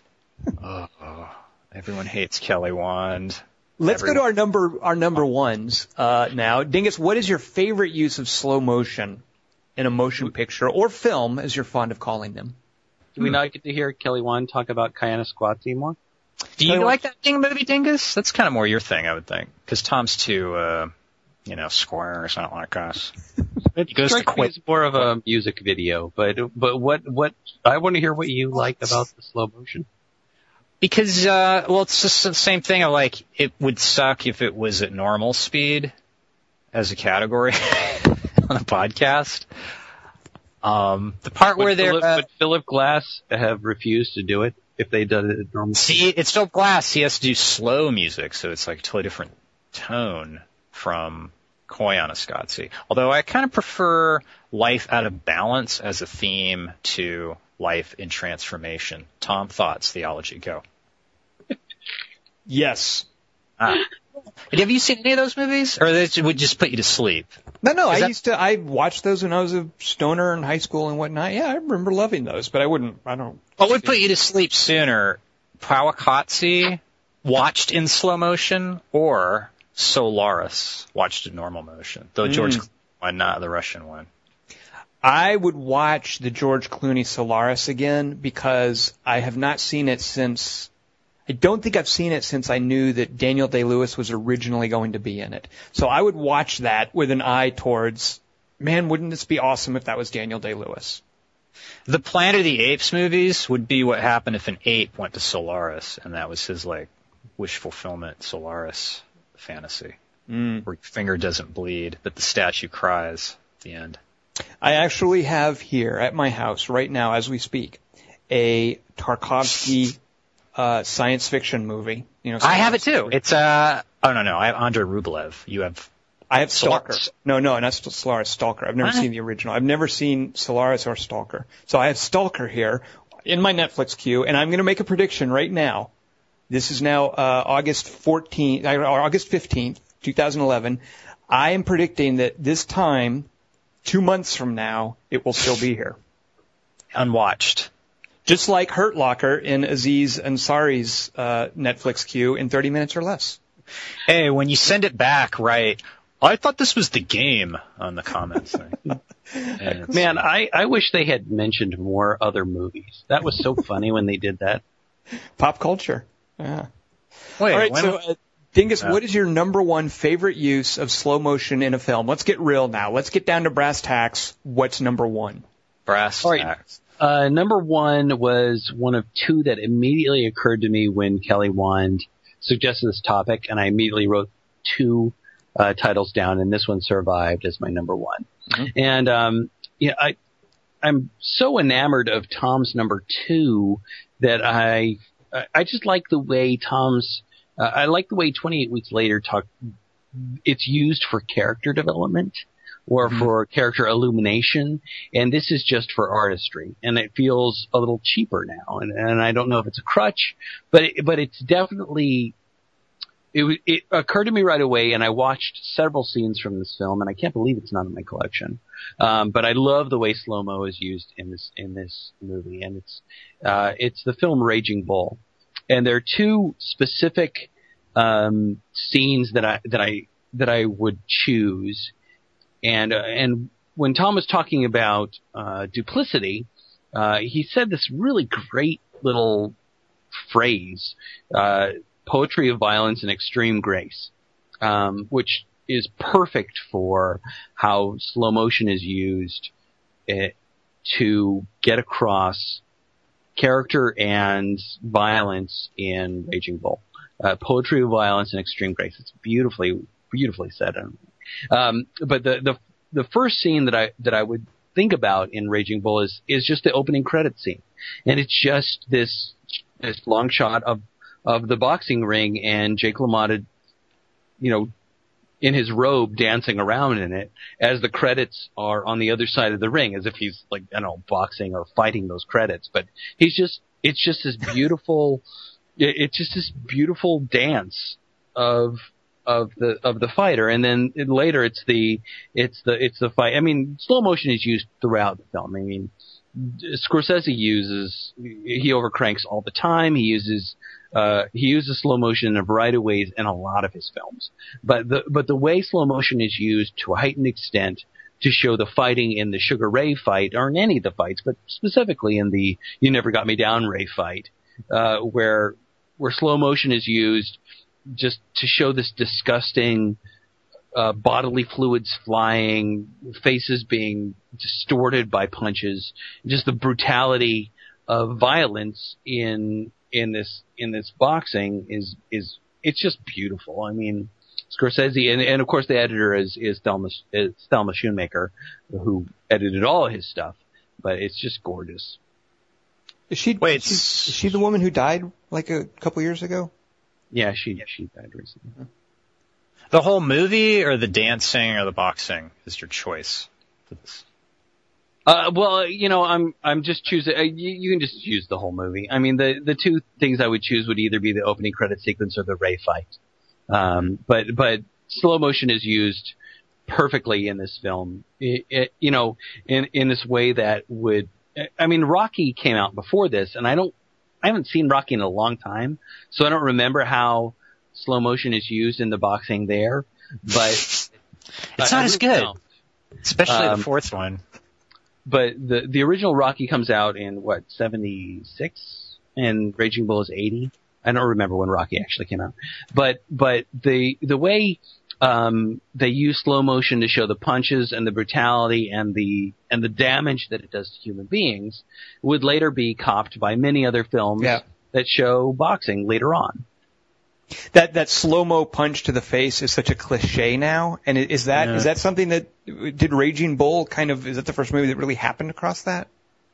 It feels like it to me, but again, I don't remember Rocky, the original Rocky, but it feels like Scorsese's doing a heightened version of that, and then everybody comes along and says, "Oh, that's the way to do it," when he's making a comment on that, you know. The ending of Rocky 2 had them it was like a race to see who stands up first in slow motion, and that's how he wins the fight. Dingus, you saw The Fighter recently. Is there any sort of that kind of stuff cribbed in The Fighter? You know, the fight, I just felt like the fighting stuff in The Fighter was just a poor shadow of fighting movies. Okay. I mean, I didn't care for The Fighter, and I thought that you know, I heard so many people talk about what a great sports movie was and what a great boxing movie was, and I just thought that the fighting stuff was poorly done, and the slow-mo was just like kidney shots and whatnot. Right. The best fight scenes in The Fighter are with Amy Adams, where she's beating up his fucking sisters. And where the mom throws the frying pan at the dad, not in slow motion. It's like the women do all the good fighting in The Fighter. That's what he's trying to say. Well, I now want to see that. You didn't see it? There's not much fighting in it. I know you're a big boxing fan because of QuakeCon. I'm saving myself for Warrior this Christmas. Did you know the apocryphal tale of where De Niro said to Joe Pesci in the scene where he's, "Oh, did you fuck my wife?" He said in one take, "I fucked your mother," or something. And so it's like his reaction of genuine horror is the actor responding. That's going to get Joe Pesci to react with horror. Yeah, because De Niro did it, and he's fat. That would just make I don't understand. That would just make me giggle. If my friend said that to me, I just start giggling. That's what Luke Perry said to Tom on 90210, and that's how he got that iconic. That story is strictly apocryphal. That didn't happen. That's how in 30 Minutes or Less he goes, "Did you fuck my sister?" And then it's in the movie script already. So you're a twin. Did you feel it when I fucked her? Come on, that's all right. Never heard that before. Since Jedi. Oh! Too soon. All right, my number one. You ready for this? You guys, I think you might hate this. So Dingus, you mentioned Raging Bull and how the craft of slow-mo is really important there. This is how I feel about my number one, is that slow-mo, I traditionally don't care for it. It is such a crutch. This was an innovative use of slow-mo that is now, I think, widely reviled. But when it happened in this movie, it even earned its own name, and I love the bullet time slow-mo in The Matrix. I remember seeing The Matrix for the first time, and I don't think knowing anything about it, and just loving seeing that effect. Now, bullet time is, I maintain, just slow motion. The technical definition of bullet time is just extreme slow motion, but the camera is moving at normal speed, so it's not just slowing down the action. It also involves camera movement. That's what I think technically makes it bullet time, but I don't care about that. It's still the act of slowing something down so you can more appreciate basically the athleticism of it. That's how it was used in The Matrix. And I loved that. I loved how it was used to create this sense of people operating at a different level of reality, like superhuman abilities. You know, the opening of The Matrix, and I went back and watched this, and man, there's so many awesome things in this movie. I mean, the second two movies have completely screwed it up, but the opening of The Matrix, especially if you don't know what's going on yet, has this great sense where the cops burst in and there's Carrie-Anne Moss in this really hot leather outfit. You know, you think the Wachowski brothers had just done Bound, so it kind of makes sense that here's Carrie-Anne Moss clad in tight leather. You know, she stands up, the cops are going to arrest her, and then she does this weird thing where she jumps in the air to do this flying kick, and she's basically frozen in time while the camera's spinning around. Man, that looked awesome.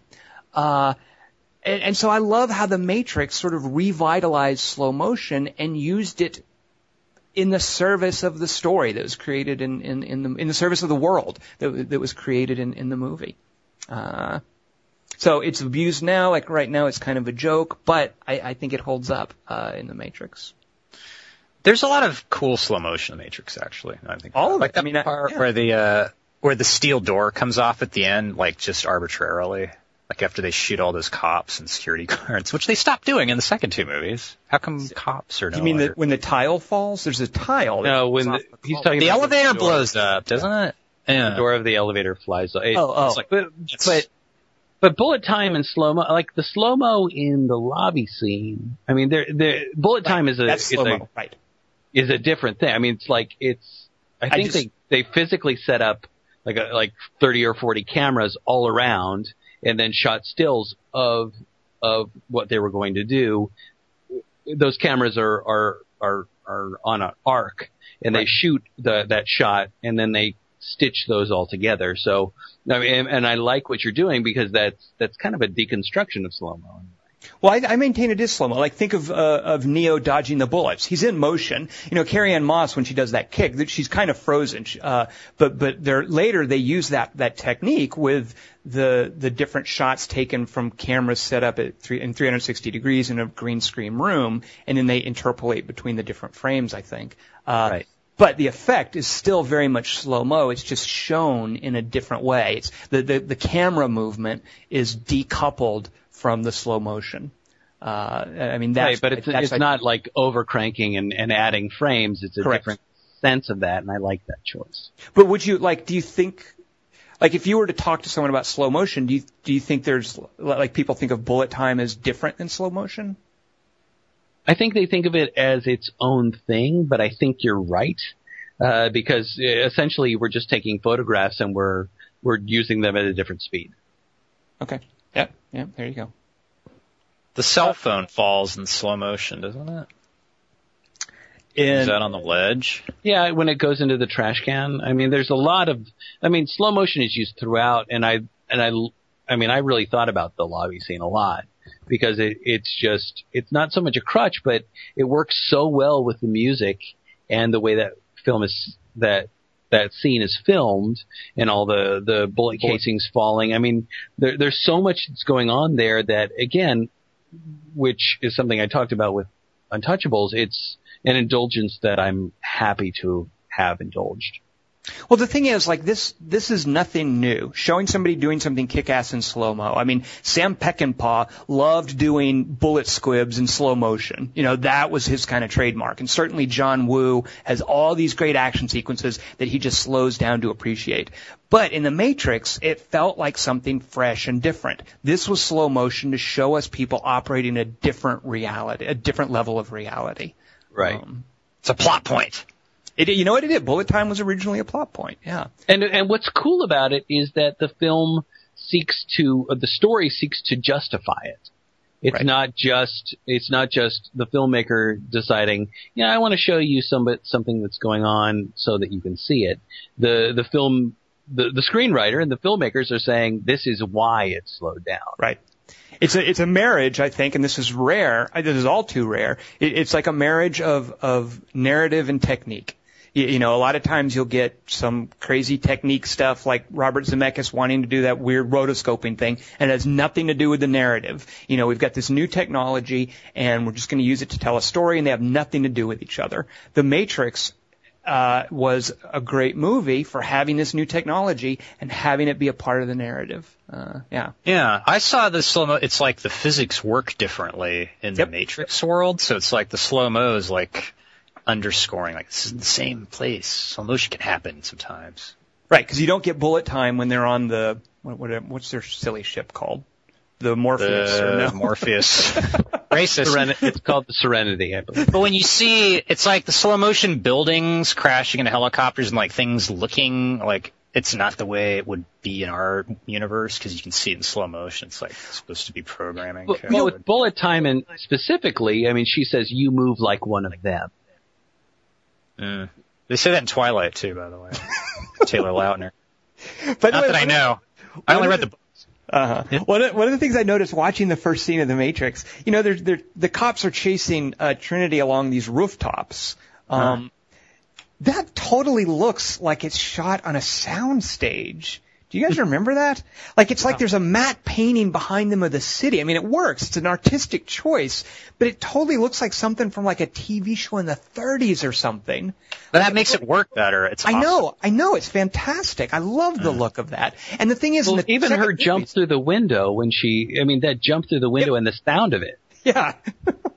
It's like something out of a Superman movie. Like she's all stretched out and she spins around like she's Superman flying or something. Like it's got this great sort of pulp movie feel to it that I don't know. I mean, poor Matrix. And the cops are scared of the agents. Remember when the Matrix was like it felt like a horror movie at the beginning? Like, it's coming for you. Well, that's the thing is when the agents drive up and the cops are like, we've already sent 2 units. Right. Hugo Weaving turns around and says, they're already dead. It's fantastic. I know. It's so good. And then we go in to see them get killed, by the way. And they get killed. Well, it's it's fake reality, so they're not really killed or whatever. But no, they're totally killed. They die. They go over this. Oh, when you get killed, you die in the tank. Yeah, they're fucked. They kill tons of cops. It's great. It's a great movie. Those are the days, man. Yeah, you could do that. All right, so there's my number one. Kelly, what is your favorite use of slow-mo in a movie? Oh, by the way, while Dingus was talking about Raging Bull, I wrote, Noya Quatsis, the Jedi of the Kotsology. I don't get that, but it's awesome. Great. Well, you didn't see the third one? I was not aware there was a third. Are those Errol Morris, by the way? No. I forget his name. It doesn't matter. Just look it up, listeners. I'm not here for that.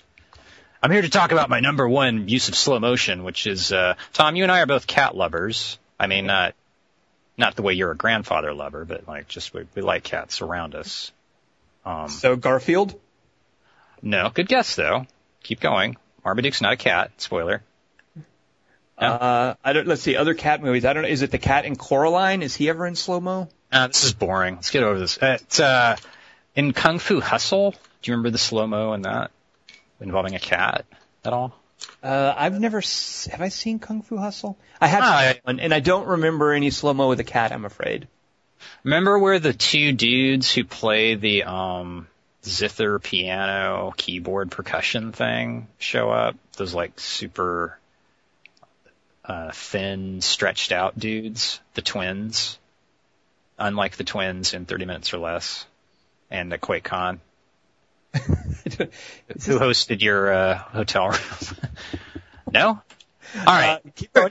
I'm sure it'll come back to me. It's actually a great scene, but it's where those 2 dudes, they play this instrument, and it sends out like these invisible projectiles that later you can see as slow motion horses or something. I can't remember. Maybe I'm thinking of Lord of the Rings. Anyway, point is this.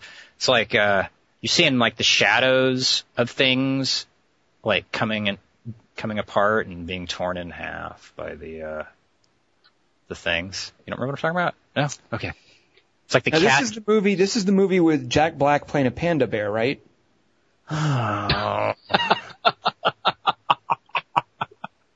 Anyway, Kung Fu Hustle, when the cat jumps. Yeah. I love hearing you say the word projectiles, by the way. It was delightful. When the cat jumps. Also, in Cloverfield. Oh, are these your runners-up, Kelly Wand?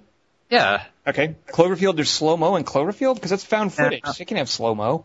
Right, but if you can watch the one chick blow up in slow-mo on YouTube, so that should count. Because you can't see it when you see the movie. Oh, that's right. What happens to that girl? Right. So you have to go to the internet to watch the movie in slow-mo the way... That's pretty brazen, see? That's like, no, you paid for this, but you get that for free. Right. Dingus, did you have any runners-up for favorite uses of slow-mo? I had at least 4 runners up. Wow, 4. All right, let's hear them. All right, the one that almost made the list was the gag one. That's the slow-mo gag from L.A. Story when he's in the shower and he turns the shower to slow-mo. Okay, good. The others are 2 Wes Andersons. Yes, a lot of good slow-mo in Wes Anderson. The Rushmore Final Dance is a beautiful slow-mo. Wrong one, though. The wrong one, yeah, that's the wrong one. The Green Line Bus is the other one from Royal Tenenbaums. When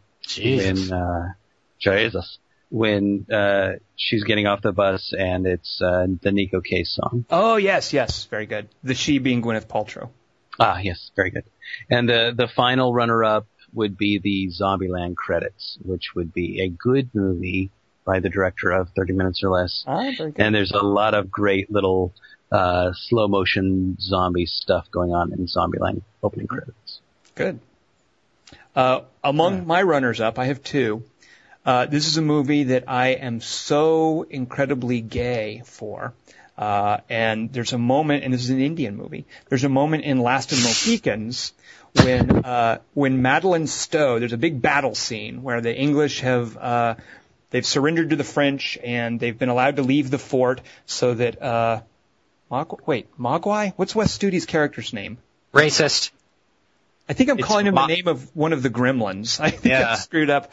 Mowgli, whatever Wes Studi's name is. Anyway, he wants to kill Madeleine Stowe because she's the daughter of this English general. So anyway, there's a great battle scene. One of the evil Indians has Madeleine Stowe and is about to cut her throat, and Daniel Day-Lewis is like running to save her, and their eyes meet.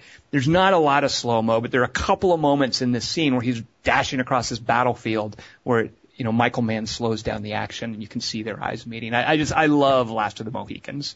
It might be a little silly, but good Lord, I love that movie, and I love how he uses slow-mo to sort of accentuate the tension of that scene. But another great use of slow-mo where it's like technique in service of narrative. Have you guys seen Pulse, the original? It's called Cairo in Japanese. Nope. All right, well, the ghosts in that, it's a great Japanese horror movie that I think it's a little weird and subtle, and it doesn't have like the scary little girl thing. It doesn't really do that. It has this whole weird idea of technology kind of being haunted and destroying humanity. But there are these really creepy ghost sequences where, and this isn't going to sound the least bit scary when I describe it, the ghosts move in slow motion. And you'd think, well, that's not scary. It's like a zombie. You just run away from it. It's not going to hurt you. But the director of Cairo does some really, really creepy stuff with slow motion. So I love that. I liked In the Ring where Samara jump cuts. Stop! You're scaring me. Don't say that. Don't mention that. That freaks scared me out. I'm like, wait, you can't get away because she could jump cut to you. That's right. Jump cut movement, like that Burger King thing. Very scary stuff. Very scary. And that's what's cool about Cairo is it doesn't have to do that. These ghosts are slow-mo, but they're still scary. Well, they're moving slow because they know they're going to get you anyway, and they're just tormenting you. They don't care. They're in no hurry. Yeah, they don't fuck you. They got all day. It's slower the better. You're not going anywhere. Jump cut, slow-mo, under crank. Ghosts got it all figured out. Just ask Zach Bagans. What is that? Oh, you know who that is? I just discovered him this weekend. We have to talk about it.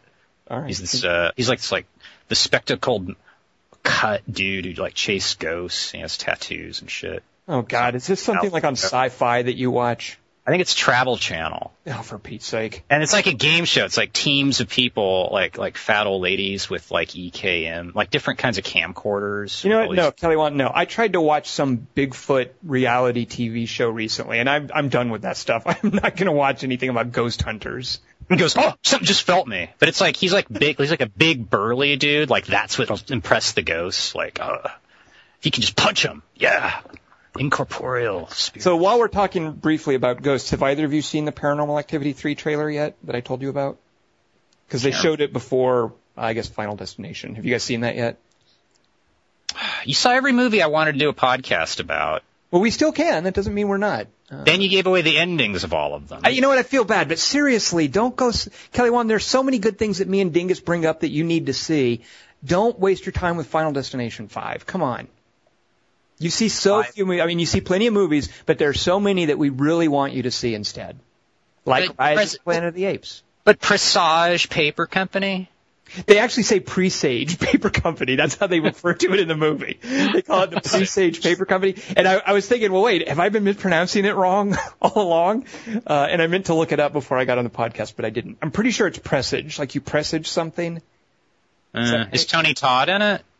Just spoil the whole fucking yeah, he is. But you know what else Tony Todd is in? He is in a movie with Tom Hardy called Minotaur. That's true fact. True fact. 100% true.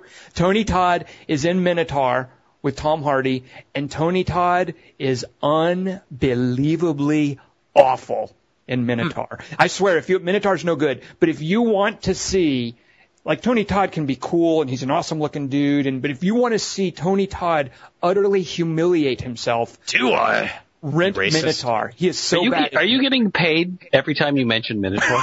I know. And here's the code you want to use. Use my referral code. You watch Minotaur. 6969.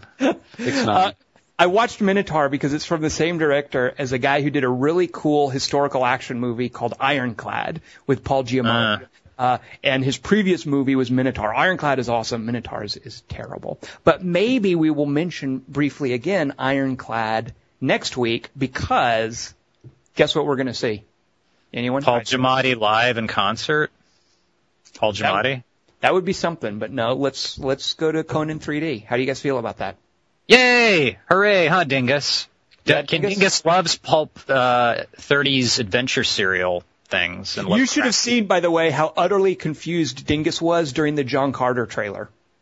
Oh, dude, that trailer? It's so wrong. It's so wrong. It's just not how I pictured it. I got such a strong Prince of Persia vibe from that trailer. Did you read those books when you were young? You guys don't read anything. Why am I even? I'm sitting there next to Tom, and he goes, "John Carter." I'm like, "What? Talking about? Is this a Pocahontas movie? What are you?" They took out Mars. They don't even mention Mars. Oh no! Well, you say they don't mention Mars, but they have a little logo that's a letter J and a letter C above a letter M. So it's going to be either Scientology or Christian rock or Jonas Brothers or Taylor. From what little I know of Edgar Rice Burroughs, that does not seem at all like an Edgar Rice. Let me just say this. All the Martian chicks are hot, super hot, and nudists, and red-skinned. And in that preview, you can barely see her eyes. Even. By the way, Kelly Wand, love is a cage that keeps me from dancing with you.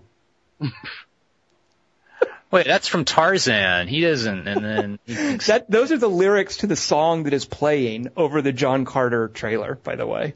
Oh. There's like it's like a Seal song or something. Because he's a Civil War veteran, they have period music. It should be that Thomas Edison doll that they just found, like the earliest. They're seriously naming a movie John Carter. That's what they're naming it. John Carter. Well, isn't that the name of Noah Wiley's character on ER? Seriously, I'm not making that up. I believe that is a true fact. I think it's Joel Weisbrot. I could be wrong. Dingus, nobody knows what you're talking about.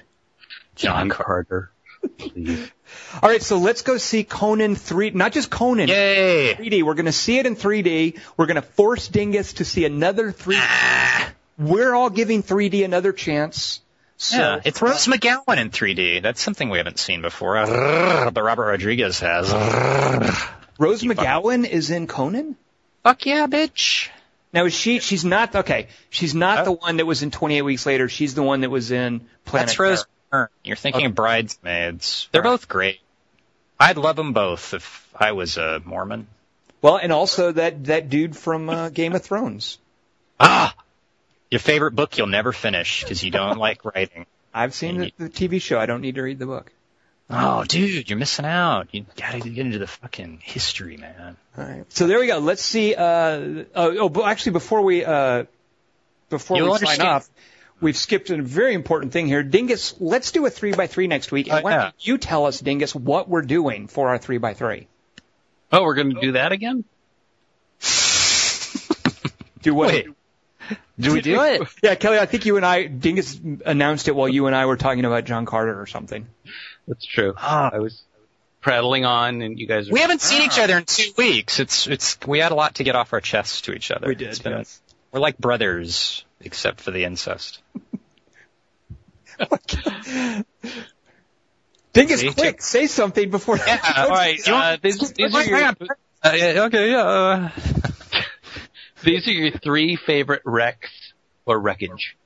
So I just saw a movie recently that had a really great small plane wreck in it. I'm not going to take that off the table because that might be one of my choices. I love this. Love it. So you can choose an actual wreck that's happening, or you can choose wreckage if you want. And but it has to be distinctive. Like for instance, I just watched Zombieland after being really disheartened by watching 30 Minutes or Less. And there's this great, just little moment after Jesse Eisenberg gets picked up by Woody Harrelson, where they're on the freeway and it's littered by cars that have been wrecked. But there's this plane that's been there's this plane, and Shadowcat knows what I'm talking about. There's a plane that's gone across the freeway and split in half, and I love that wreckage. So I'm gonna let you guys choose wreckage, but it has to be distinctive, or you can choose an actual wreck that's happening on the screen. So which one are you taking? What did you see that you're taking off the table? Zombieland? Zombieland. Oh, okay. Take that off the table. It doesn't really matter. I'm just using that as an example of wreckage to give you something else to go with. Now, I want to real quick just make sure that we're kind of all on the same page. Does wreckage mean like a vehicle that has crashed? Is that a criteria for what you mean? Yes, absolutely. Okay. I'm not talking about a marriage that's fallen apart. Well, no, like ruins are like a structure that's crumbled. But I think when you say a wreck, it's a vehicle that has crashed somehow. Right. So that's what you mean. When I say a wreck, a vehicle in the act of crashing that you see on the screen, that's what's inspired me. Or you can also go with a fabulous wreckage that's a vehicle that has been wrecked and is distinctive in the movie. Good. I like this. Kelly, it sounded like you liked it too. What about the movie wreck? Save it for the podcast. There'll be more of that. No, you can use wreck 2, but you can't use the first one. All right, so that's our 3x3 next week. Our favorite wrecks or wreckage. We will be seeing is it called Conan the Barbarian 3D? Is that the full name? Of Mars. Thank you, Shadowcat. All right, we will be seeing that. I am Tom Chick. I have been joined by Christian Christian McClansky. It's Christian Morosky. And Kelly Wand. Also slow motion runner-up, the brownest / pinkest boob in Meaning of Life. Don't want no paper gangster. Won't sign away my life. La la la. Someone who's got the flavor. La la la. Don't have no follow. La la la. Don't want no paper gangster. La la la. Don't sign no monkey papers. I don't do funny business. Not interested in fakers. Don't want no paper gangster. Oh, don't want no paper gangster. Oh, don't want no paper gangster. Don't want no paper gangster.